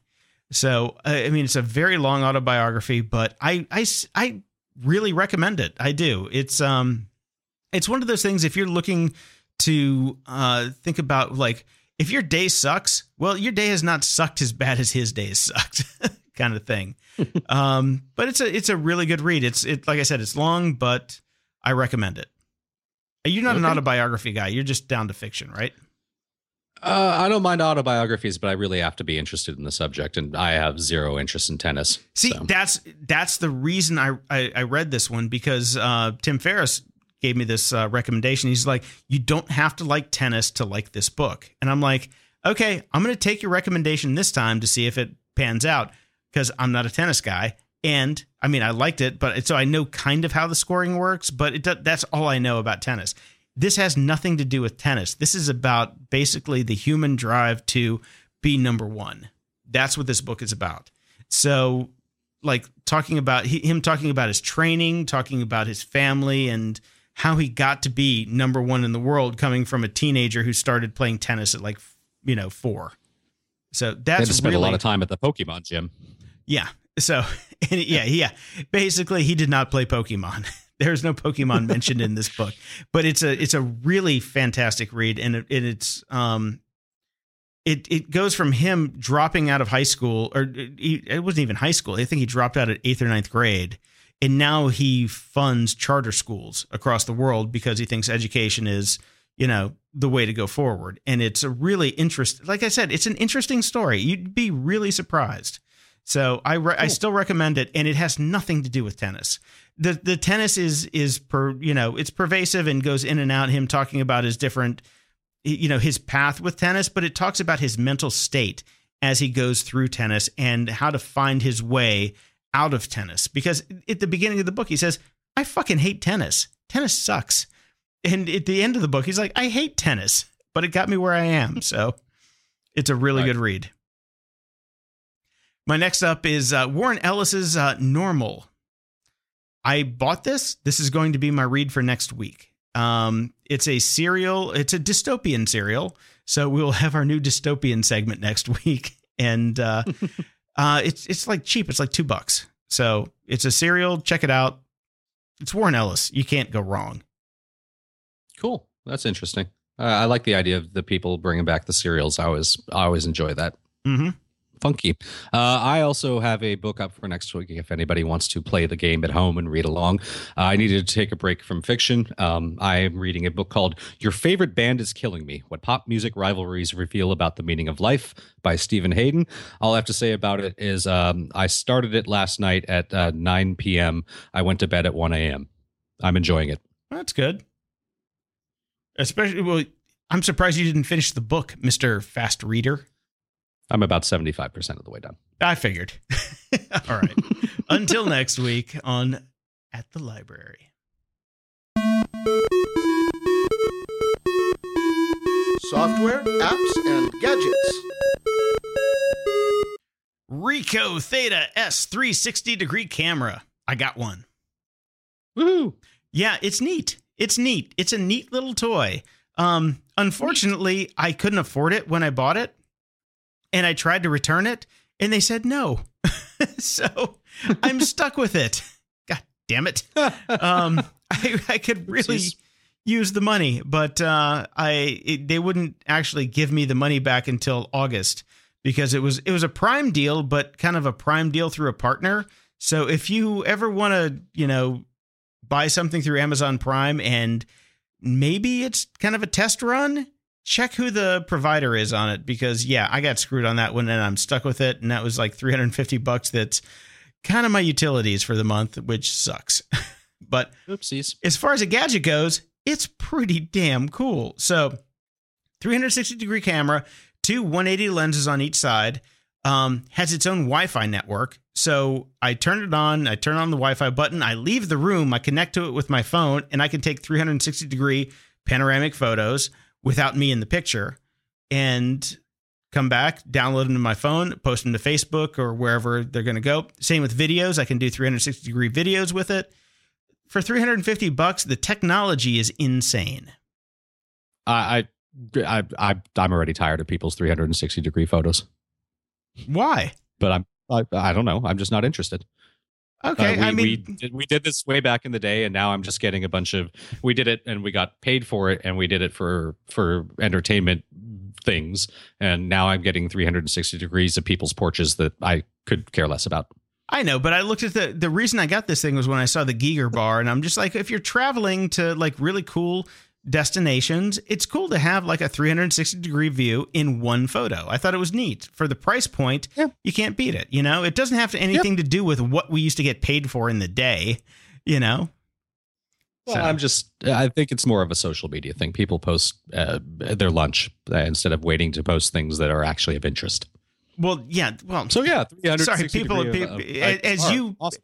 As you fought so hard for in the Pokemon segment, yes, okay, probably people are fucking stupid. But yes, I don't need a 360-degree view of your cheese sandwich. But Yes. I did check out the Ricoh TH1 water-resistant hard case. We talked about the Internet of Vaginas a while ago, and this really kind of goes into that territory. It's very scary. And do not, ladies. Find so many phallic items in your stories, Jason. I'm just psychologically, I might need to explore this. I've been listening to a lot of Sirius radio, and apparently everybody else on the planet talks about this stuff. So if you're going to be the prude, that's okay. We're good. Next up is Prisma on iOS. This is a filter that you can run on basically any of your photos that come through your phone, and it turns them into basically classical pieces of art.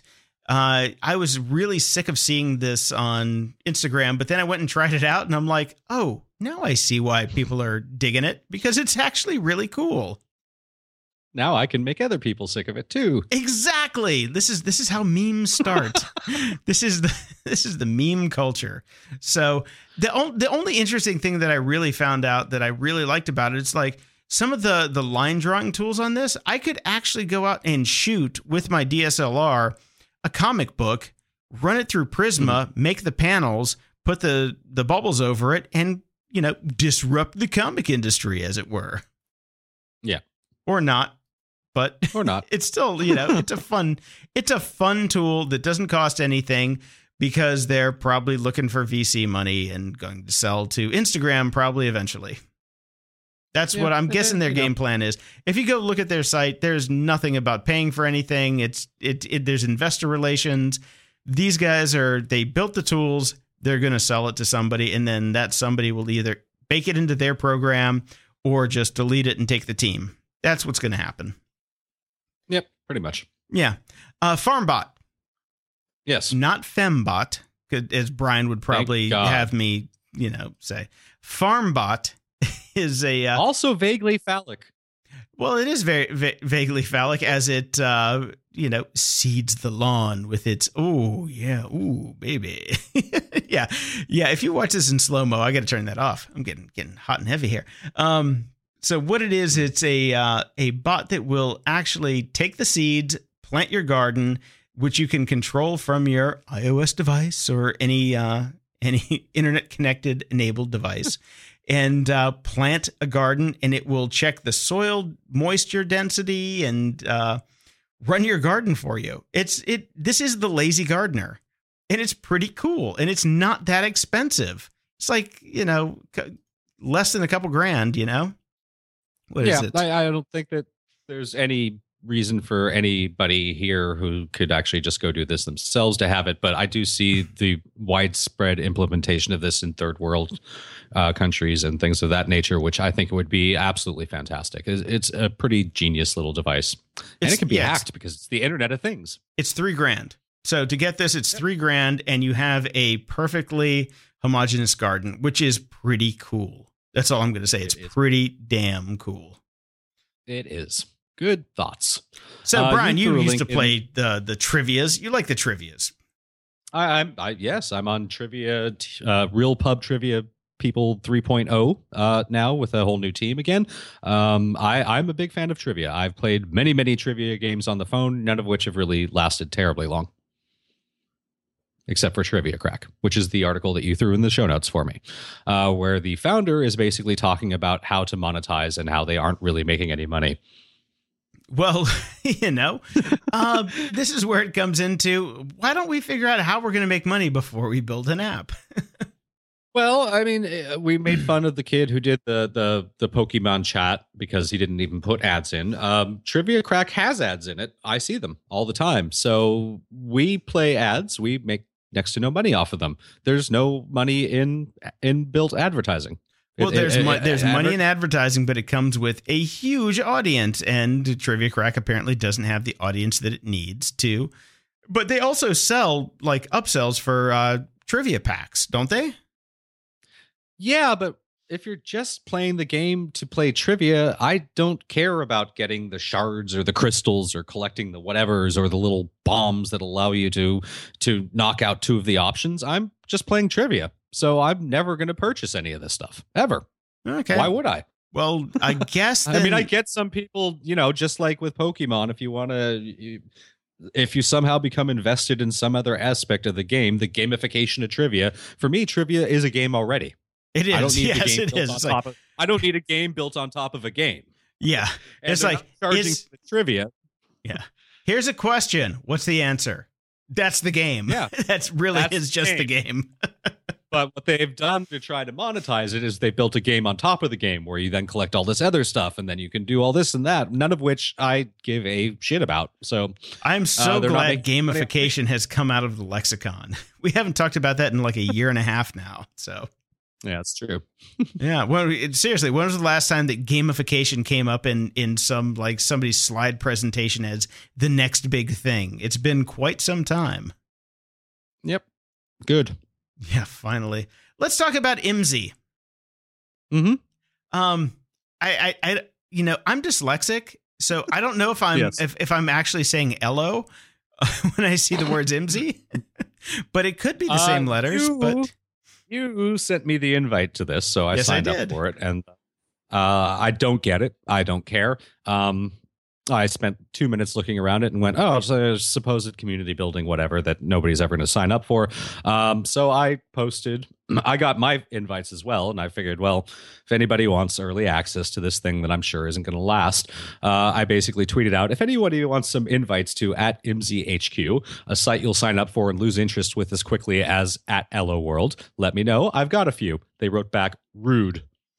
And I mean, I lost my shit when you sent me that. I'm just like, yeah, that was, it's funny, but it was really not that funny. They should have come up with something. They should have taken a second, taken a breath, and come up with something a little bit better.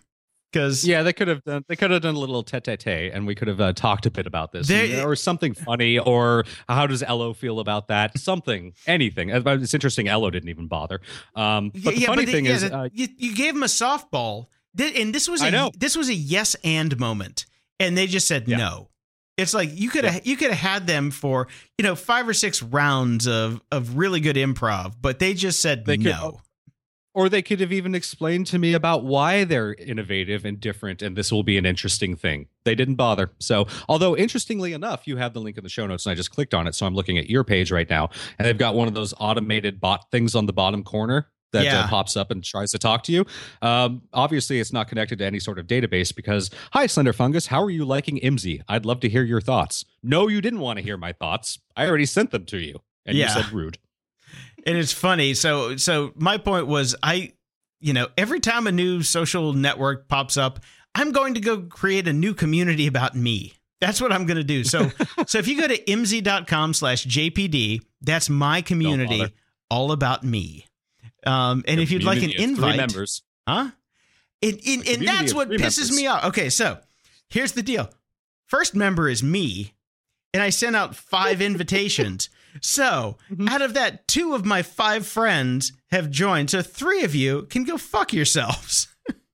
Because we're sick of wasting our time with another stupid social network that nobody's going to give a crap about. I know. That's the But whole. by the way, if you want invites, I've got them too. I could care less. So No, I've got. The thing is, once I started a channel, they gave me unlimited invites. So I can. Oh. But once I did the 5 people, this goes back to Ello. And this is where the whole circle comes back around. Ello makes money by selling t-shirts now, right? in theory. IMZ basically gives away t-shirts. So once I got my 5 people to sign up, they're sending me a t-shirt. That's nice. Okay. Well, if anybody really wants to know what's going on with Jason, let me give you a guess. There's 2 posts, one about the new Grumpy Old Geeks and the other one's his dog. Exactly.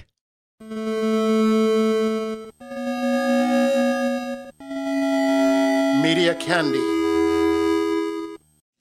First up this week, you've probably seen this, but if you haven't, it's the Game of Thrones Beginner's Guide, narrated by Samuel L. Jackson. It's on YouTube, and it is hilarious. Fucking dragons. That's all I got to say. Next up, we've got the Long Now Foundation Seminars podcast. This was one I just ran across randomly this week. The Long Now Foundation, they're building a 10,000-year clock out in the wilds of Arizona somewhere. Tons of smart people work at this organization. So I ended up signing up for it because I get access to a bunch of like really cool stuff. But on their podcast, there are 3 episodes I would definitely recommend. Walter Mischel. This is the guy that did the original test. He's 87 years old. This is the original psychologist who did that test where the kids are like, they put marshmallows in front of the kids saying, we're going to leave. And if you can wait, we'll come back and give you twice as many. This is the guy that did the study. That. Yeah, he did the study, and he's on the show. He's funny as shit too. He's 87, and he's just like, whatever, fuck it, foul mouth and awesome. Andy Weir, who wrote The Martian, he did a Red Planet one, great. Neil Gaiman, who I know you don't like, but he did a great podcast on how stories affect society. Good stuff. So check those out. The links will be in the show notes, but definitely check out the Long Now organization. It's really cool. If you sign up, it's $8 a month, but you get like a ton of free stuff. And if you're in San Francisco, you get premium, early access to the tickets for the monthly shows. And they've got great people coming all the time and a free book. Look, I took a look at the site. I like them. I like what they're doing. The Long Now Foundation. I have 2 comments. First off, if they're forward thinking, how come their website looks like it's from 1992? Because it's resilient. And then secondly, I am annoyed by how they do their dating. I get that they're the Long Now Foundation and they're thinking of the next 10,000 years, but it's a little too cutesy that everywhere you put the year, it's 01/1996, 02/2003. But that's that's the whole point, is that they're going for a 10,000-year clock. So they're going for the number 1. That's the point. I get it. So you put a picture of the clock up there with that, but you don't. At least they're fucking consistent. Your entire sites. Are they? I didn't. Now I'm going to have to crawl through the whole site to see. Yeah, dude, give them some credit. They're at least like trying to fucking do something. Most people aren't. Credit. I just said the 2 things that annoyed me. Anyways, speak shit of sandwich. Stuff, we call it the Brian shit sandwich. Okay, it's good. I didn't start. No, it was more of a shit open face sandwich. Shit open face sandwich. I wish we could use it for a show title. Yeah. Did you watch the premiere of Mr. Robot? I did not. I've downloaded it from Sweden, but I have not watched it yet. I got the first 2 apps. What did you think? Guess we can't do a spoiler thing. I am annoyed that they rolled out the 2nd episode the next night. I get that we have to do funky things all the time, and I also hated the after show. They do an after show. Do not watch it. So I would never watch that. Yeah. I don't even think I like the show. So why would I watch the after show? Yeah, that's the thing that I'm not sure about. We talked extensively about that after they wrapped up the first season, about how they were gonna what direction they were going to go with it, and if you can't tell where they're going with it in the first episode. It was decent enough to make me continue to watch. I'm not stepping away from it yet, but I have a lot of doubts about what they're going to do. One thing that they did do, though, is at one point he drew in a notebook and he drew out a QR code, which if you cleaned it up and went to it, goes to an old school kind of looking like an old GeoCities page website that they built as part of a viral marketing effort for the show. So at least they're putting some thought and effort into taking what is a hacking show and doing something funny about it. Okay. Yeah. I'm just good on them for that, but we'll see where the movie goes or where the show goes. I don't know. Yeah. I mean, I lost interest like 4 episodes before the finale last year. Once you realize that it's Fight Club, and and it's just it's such a slap in the face to Chuck Palahniuk, and just like yeah, I don't know. Yeah, and like we said, there's a reason that he never wrote a sequel to Fight Club, because what do you do with it? And he did actually, so we'll see how that comes out. Yeah, okay. It's a comic. It's a comic book. It's coming out soon, or it's out already, I think. But he did write Fight Club too, but he didn't want to. That's the whole point. He didn't want to. He thought it was done. Yes, it's kind of a good end to the story, because we can't let anything go that was actually good. I always enjoyed the Stephen King miniseries, It, the original one. It was awesome. They have to remake it, of course, because why wouldn't you? This is that miniseries is the one that turned me off of Stephen King. I loved it. Well, the point here's the thing. Everything up to it, Tim Curry was the clown. Okay, you cannot get scarier than Tim Curry is a fucking clown. Okay. But at the end, it comes down to an alien an alien bug in a cave. I'm like, what? How do we get from crazy evil clown to alien bug in a cave? That makes no sense to me. Well, if you haven't read it by now, tough shit. Sorry. I love the book. I really enjoyed the miniseries. Tim Curry obviously made it. Unfortunately, they're redoing it, and it will not involve Tim Curry. Bill Skarsgård is playing Pennywise the Clown, and the sneak preview of him doing it, he just looks stupid. So he's not scary. He's not even a clown. He's just got a little blood around his face. Great. Well, I mean, the show art looks good. I mean, the actual key art looks good, but yeah, that's fine. But that has nothing to do with how the miniseries itself is going to look. So the photo of him looks really stupid. But yeah. And finally, tip of the hat to a friend of the show, Amber. She has been posting about this band called American Murder Song. I thought that, Jason, you might actually dig this, because it is kind of this funky kind of Rasputina-y weird murder ballady stuff. So I thought you might enjoy it. So I threw it in the show links for you. I found it to be okay and not so bad. So yeah, give it a listen. I did. It's okay. That's about it. Yep. Okay. There you go. Ooh, fancy. Fancy. Ooh, fancy. Dean Kamen has been working on this prosthetic arm for DARPA for many, many, many years now, and it's finally coming to market. It was called the Luke arm for quite some time, and I think that's what they're going to market with. It's going to be here at the end of this year. And the crazy thing Luke about Skywalker's hand was cut off? Yes, exactly. Okay. And when they originally debuted this, I think it was at TED where they debuted the video of it. They could pick up a grape without crushing it and turn it so he could eat the grape. That was like the level of control, but it's like basically a mind control arm. So, but the interesting thing is what I took away from this is how long it takes to get something from prototype to market. So when you extrapolate that out to self-driving cars, and this is just an arm that can pick up food for you. Think about 2,000 pounds of meat carrying steel. Let's put that in perspective on how long it's going to take to get this stuff out there. Yeah, we talked last week. There was the kind of rough chart that had been put out about self-driving cars, and we were, people think it's going to be in the next 5 to 10 years. They were talking 20 minimum away before we really be dealing with too much. So, yeah. And speaking of weird stuff, this I hope comes a little bit quicker, because I am a grumpy old geek and getting older, and I have noticed, sadly and finally, that my better than average vision is finally starting to take a little bit hit due to age. This saddens me greatly, but If this thing comes to market soon enough, I'm going to be a happy man.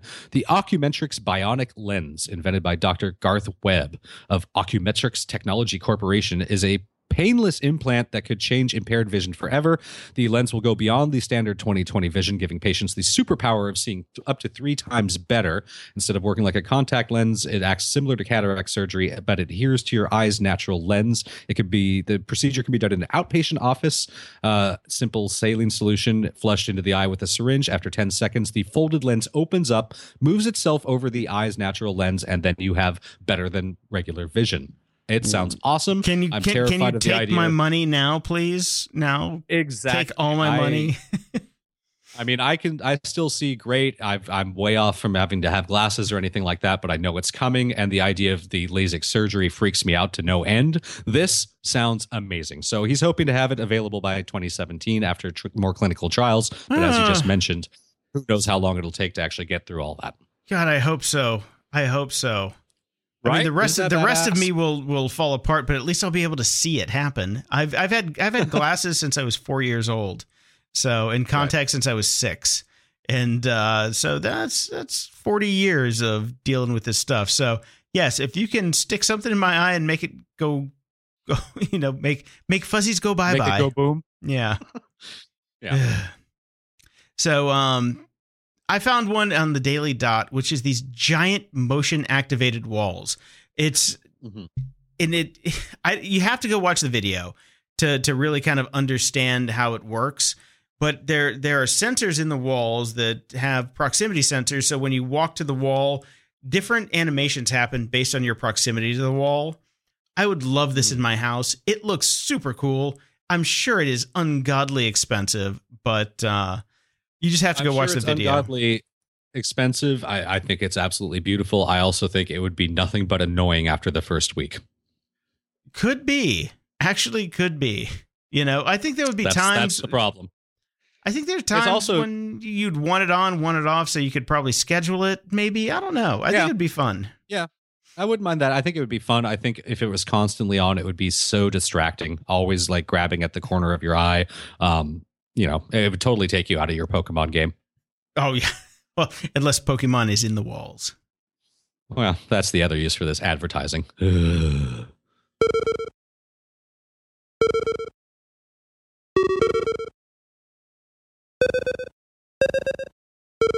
web's not dead!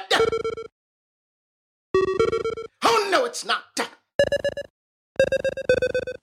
The source code for Apollo's guidance system, Apollo 11, people that landed on the moon, things like that, is now on GitHub, which is kind of cool. That's cool as crap. It is pretty cool. Yeah, it's really cool. You can go through it yourself if you really want to. Most likely you probably don't. In that case, we have a link in our show notes from Slate, the brilliant and surprisingly funny computer code behind the Apollo 11 mission, where they go through the code for you so you don't have to, and find some of the funnier things that we did in there, some of their commenting, just really the human aspect of this and what they were trying to build. And it's funny. It's good stuff. Yeah. Talk about building an app. Let's build an app to get us to the moon. Okay. Yes. On something that has less power than your calculator. Yes. It is probably the best fart app in the world if the Apollo 11 was farting its way to the moon. Yes. One of my favorite Twitter accounts is the Internet of Shit. I don't know if you've checked this out, Brian, but it's a riff on the Internet of Things. As we talk about a lot, it is well worth a follow because I have had more than a hearty guffaw from listening to these guys. Yes. I've seen the Twitter feed is hilarious. It's very funny. But the Internet of Shit wrote an article as well. This is on The Verge. The author is Internet of Shit. And it's the Internet of Things has a dirty little secret. It's not really yours. So in addition to his funny posts on his Twitter account, he actually delves, I'm assuming it's a he, I don't know. Could be a she. Could be a group. It's It's the Internet of Shit. They run down and basically tear apart the Internet of Things in much the same way that we always do. And some of the bigger problems with it, which is the fact that you don't actually own any of this because it's all third-party stuff that you are relying on. And he gets into the fact that, companies need to step up and guarantee longevity of their Internet of Shit products, no matter the cost or bind it might put them in. If I buy a thermostat, it should last at least 5 years. And nobody is making any claims, no promises that your Nest, your Sonos, your Philips Hue, your Amazon Echo will work any longer than MySpace was in fashion. And then when everything is connected and nobody is responsible for the consequences anymore, what happens? It's a very good point.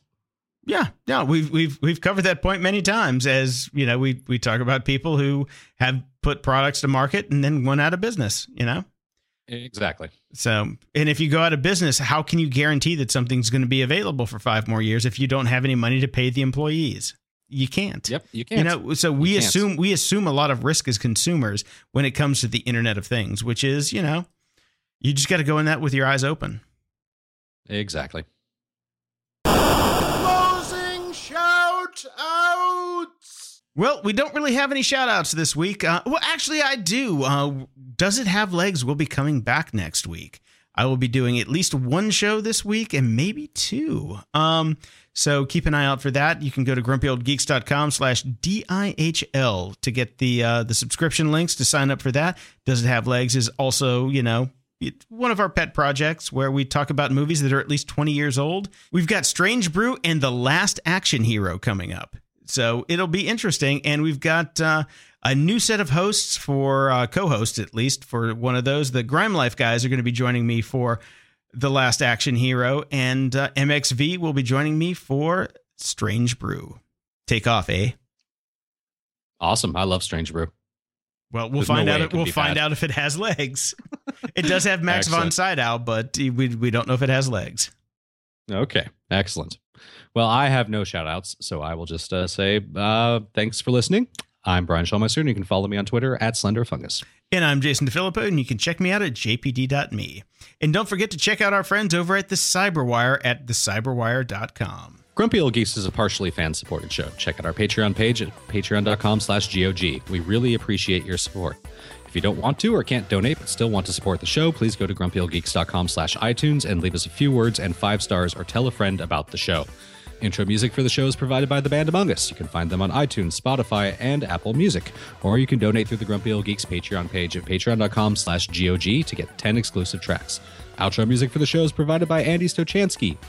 You can follow Andy at twitter.com/House of Andy, and he's also on SoundCloud at grumpyoldgeeks.com/Andy. Show notes for all the links discussed in this episode can be found at grumpyoldgeeks.com/168. Pikachu! Support for this podcast and the following message come from Corient. Corient provides wealth management services centered around you. They focus on exceeding your expectations and simplifying your life. Corient has been helping high achievers just like you enjoy their lives more fully, preserve their wealth, and provide for the people, causes, and communities they care about. As one of the largest integrated fee-only registered investment advisors in the U.S., Corient has deeply experienced teams in 23 strategic locations. Corient has extensive knowledge spanning the full spectrum of planning, investing, lending, and money management disciplines. Leverage Corient's exclusive network of experts to craft custom solutions designed to help you reach your financial goals, no matter how complex they may be. Real wealth requires real solutions. For more information, connect with a wealth advisor today at Corient.com. That's Corient.com. Corient.com.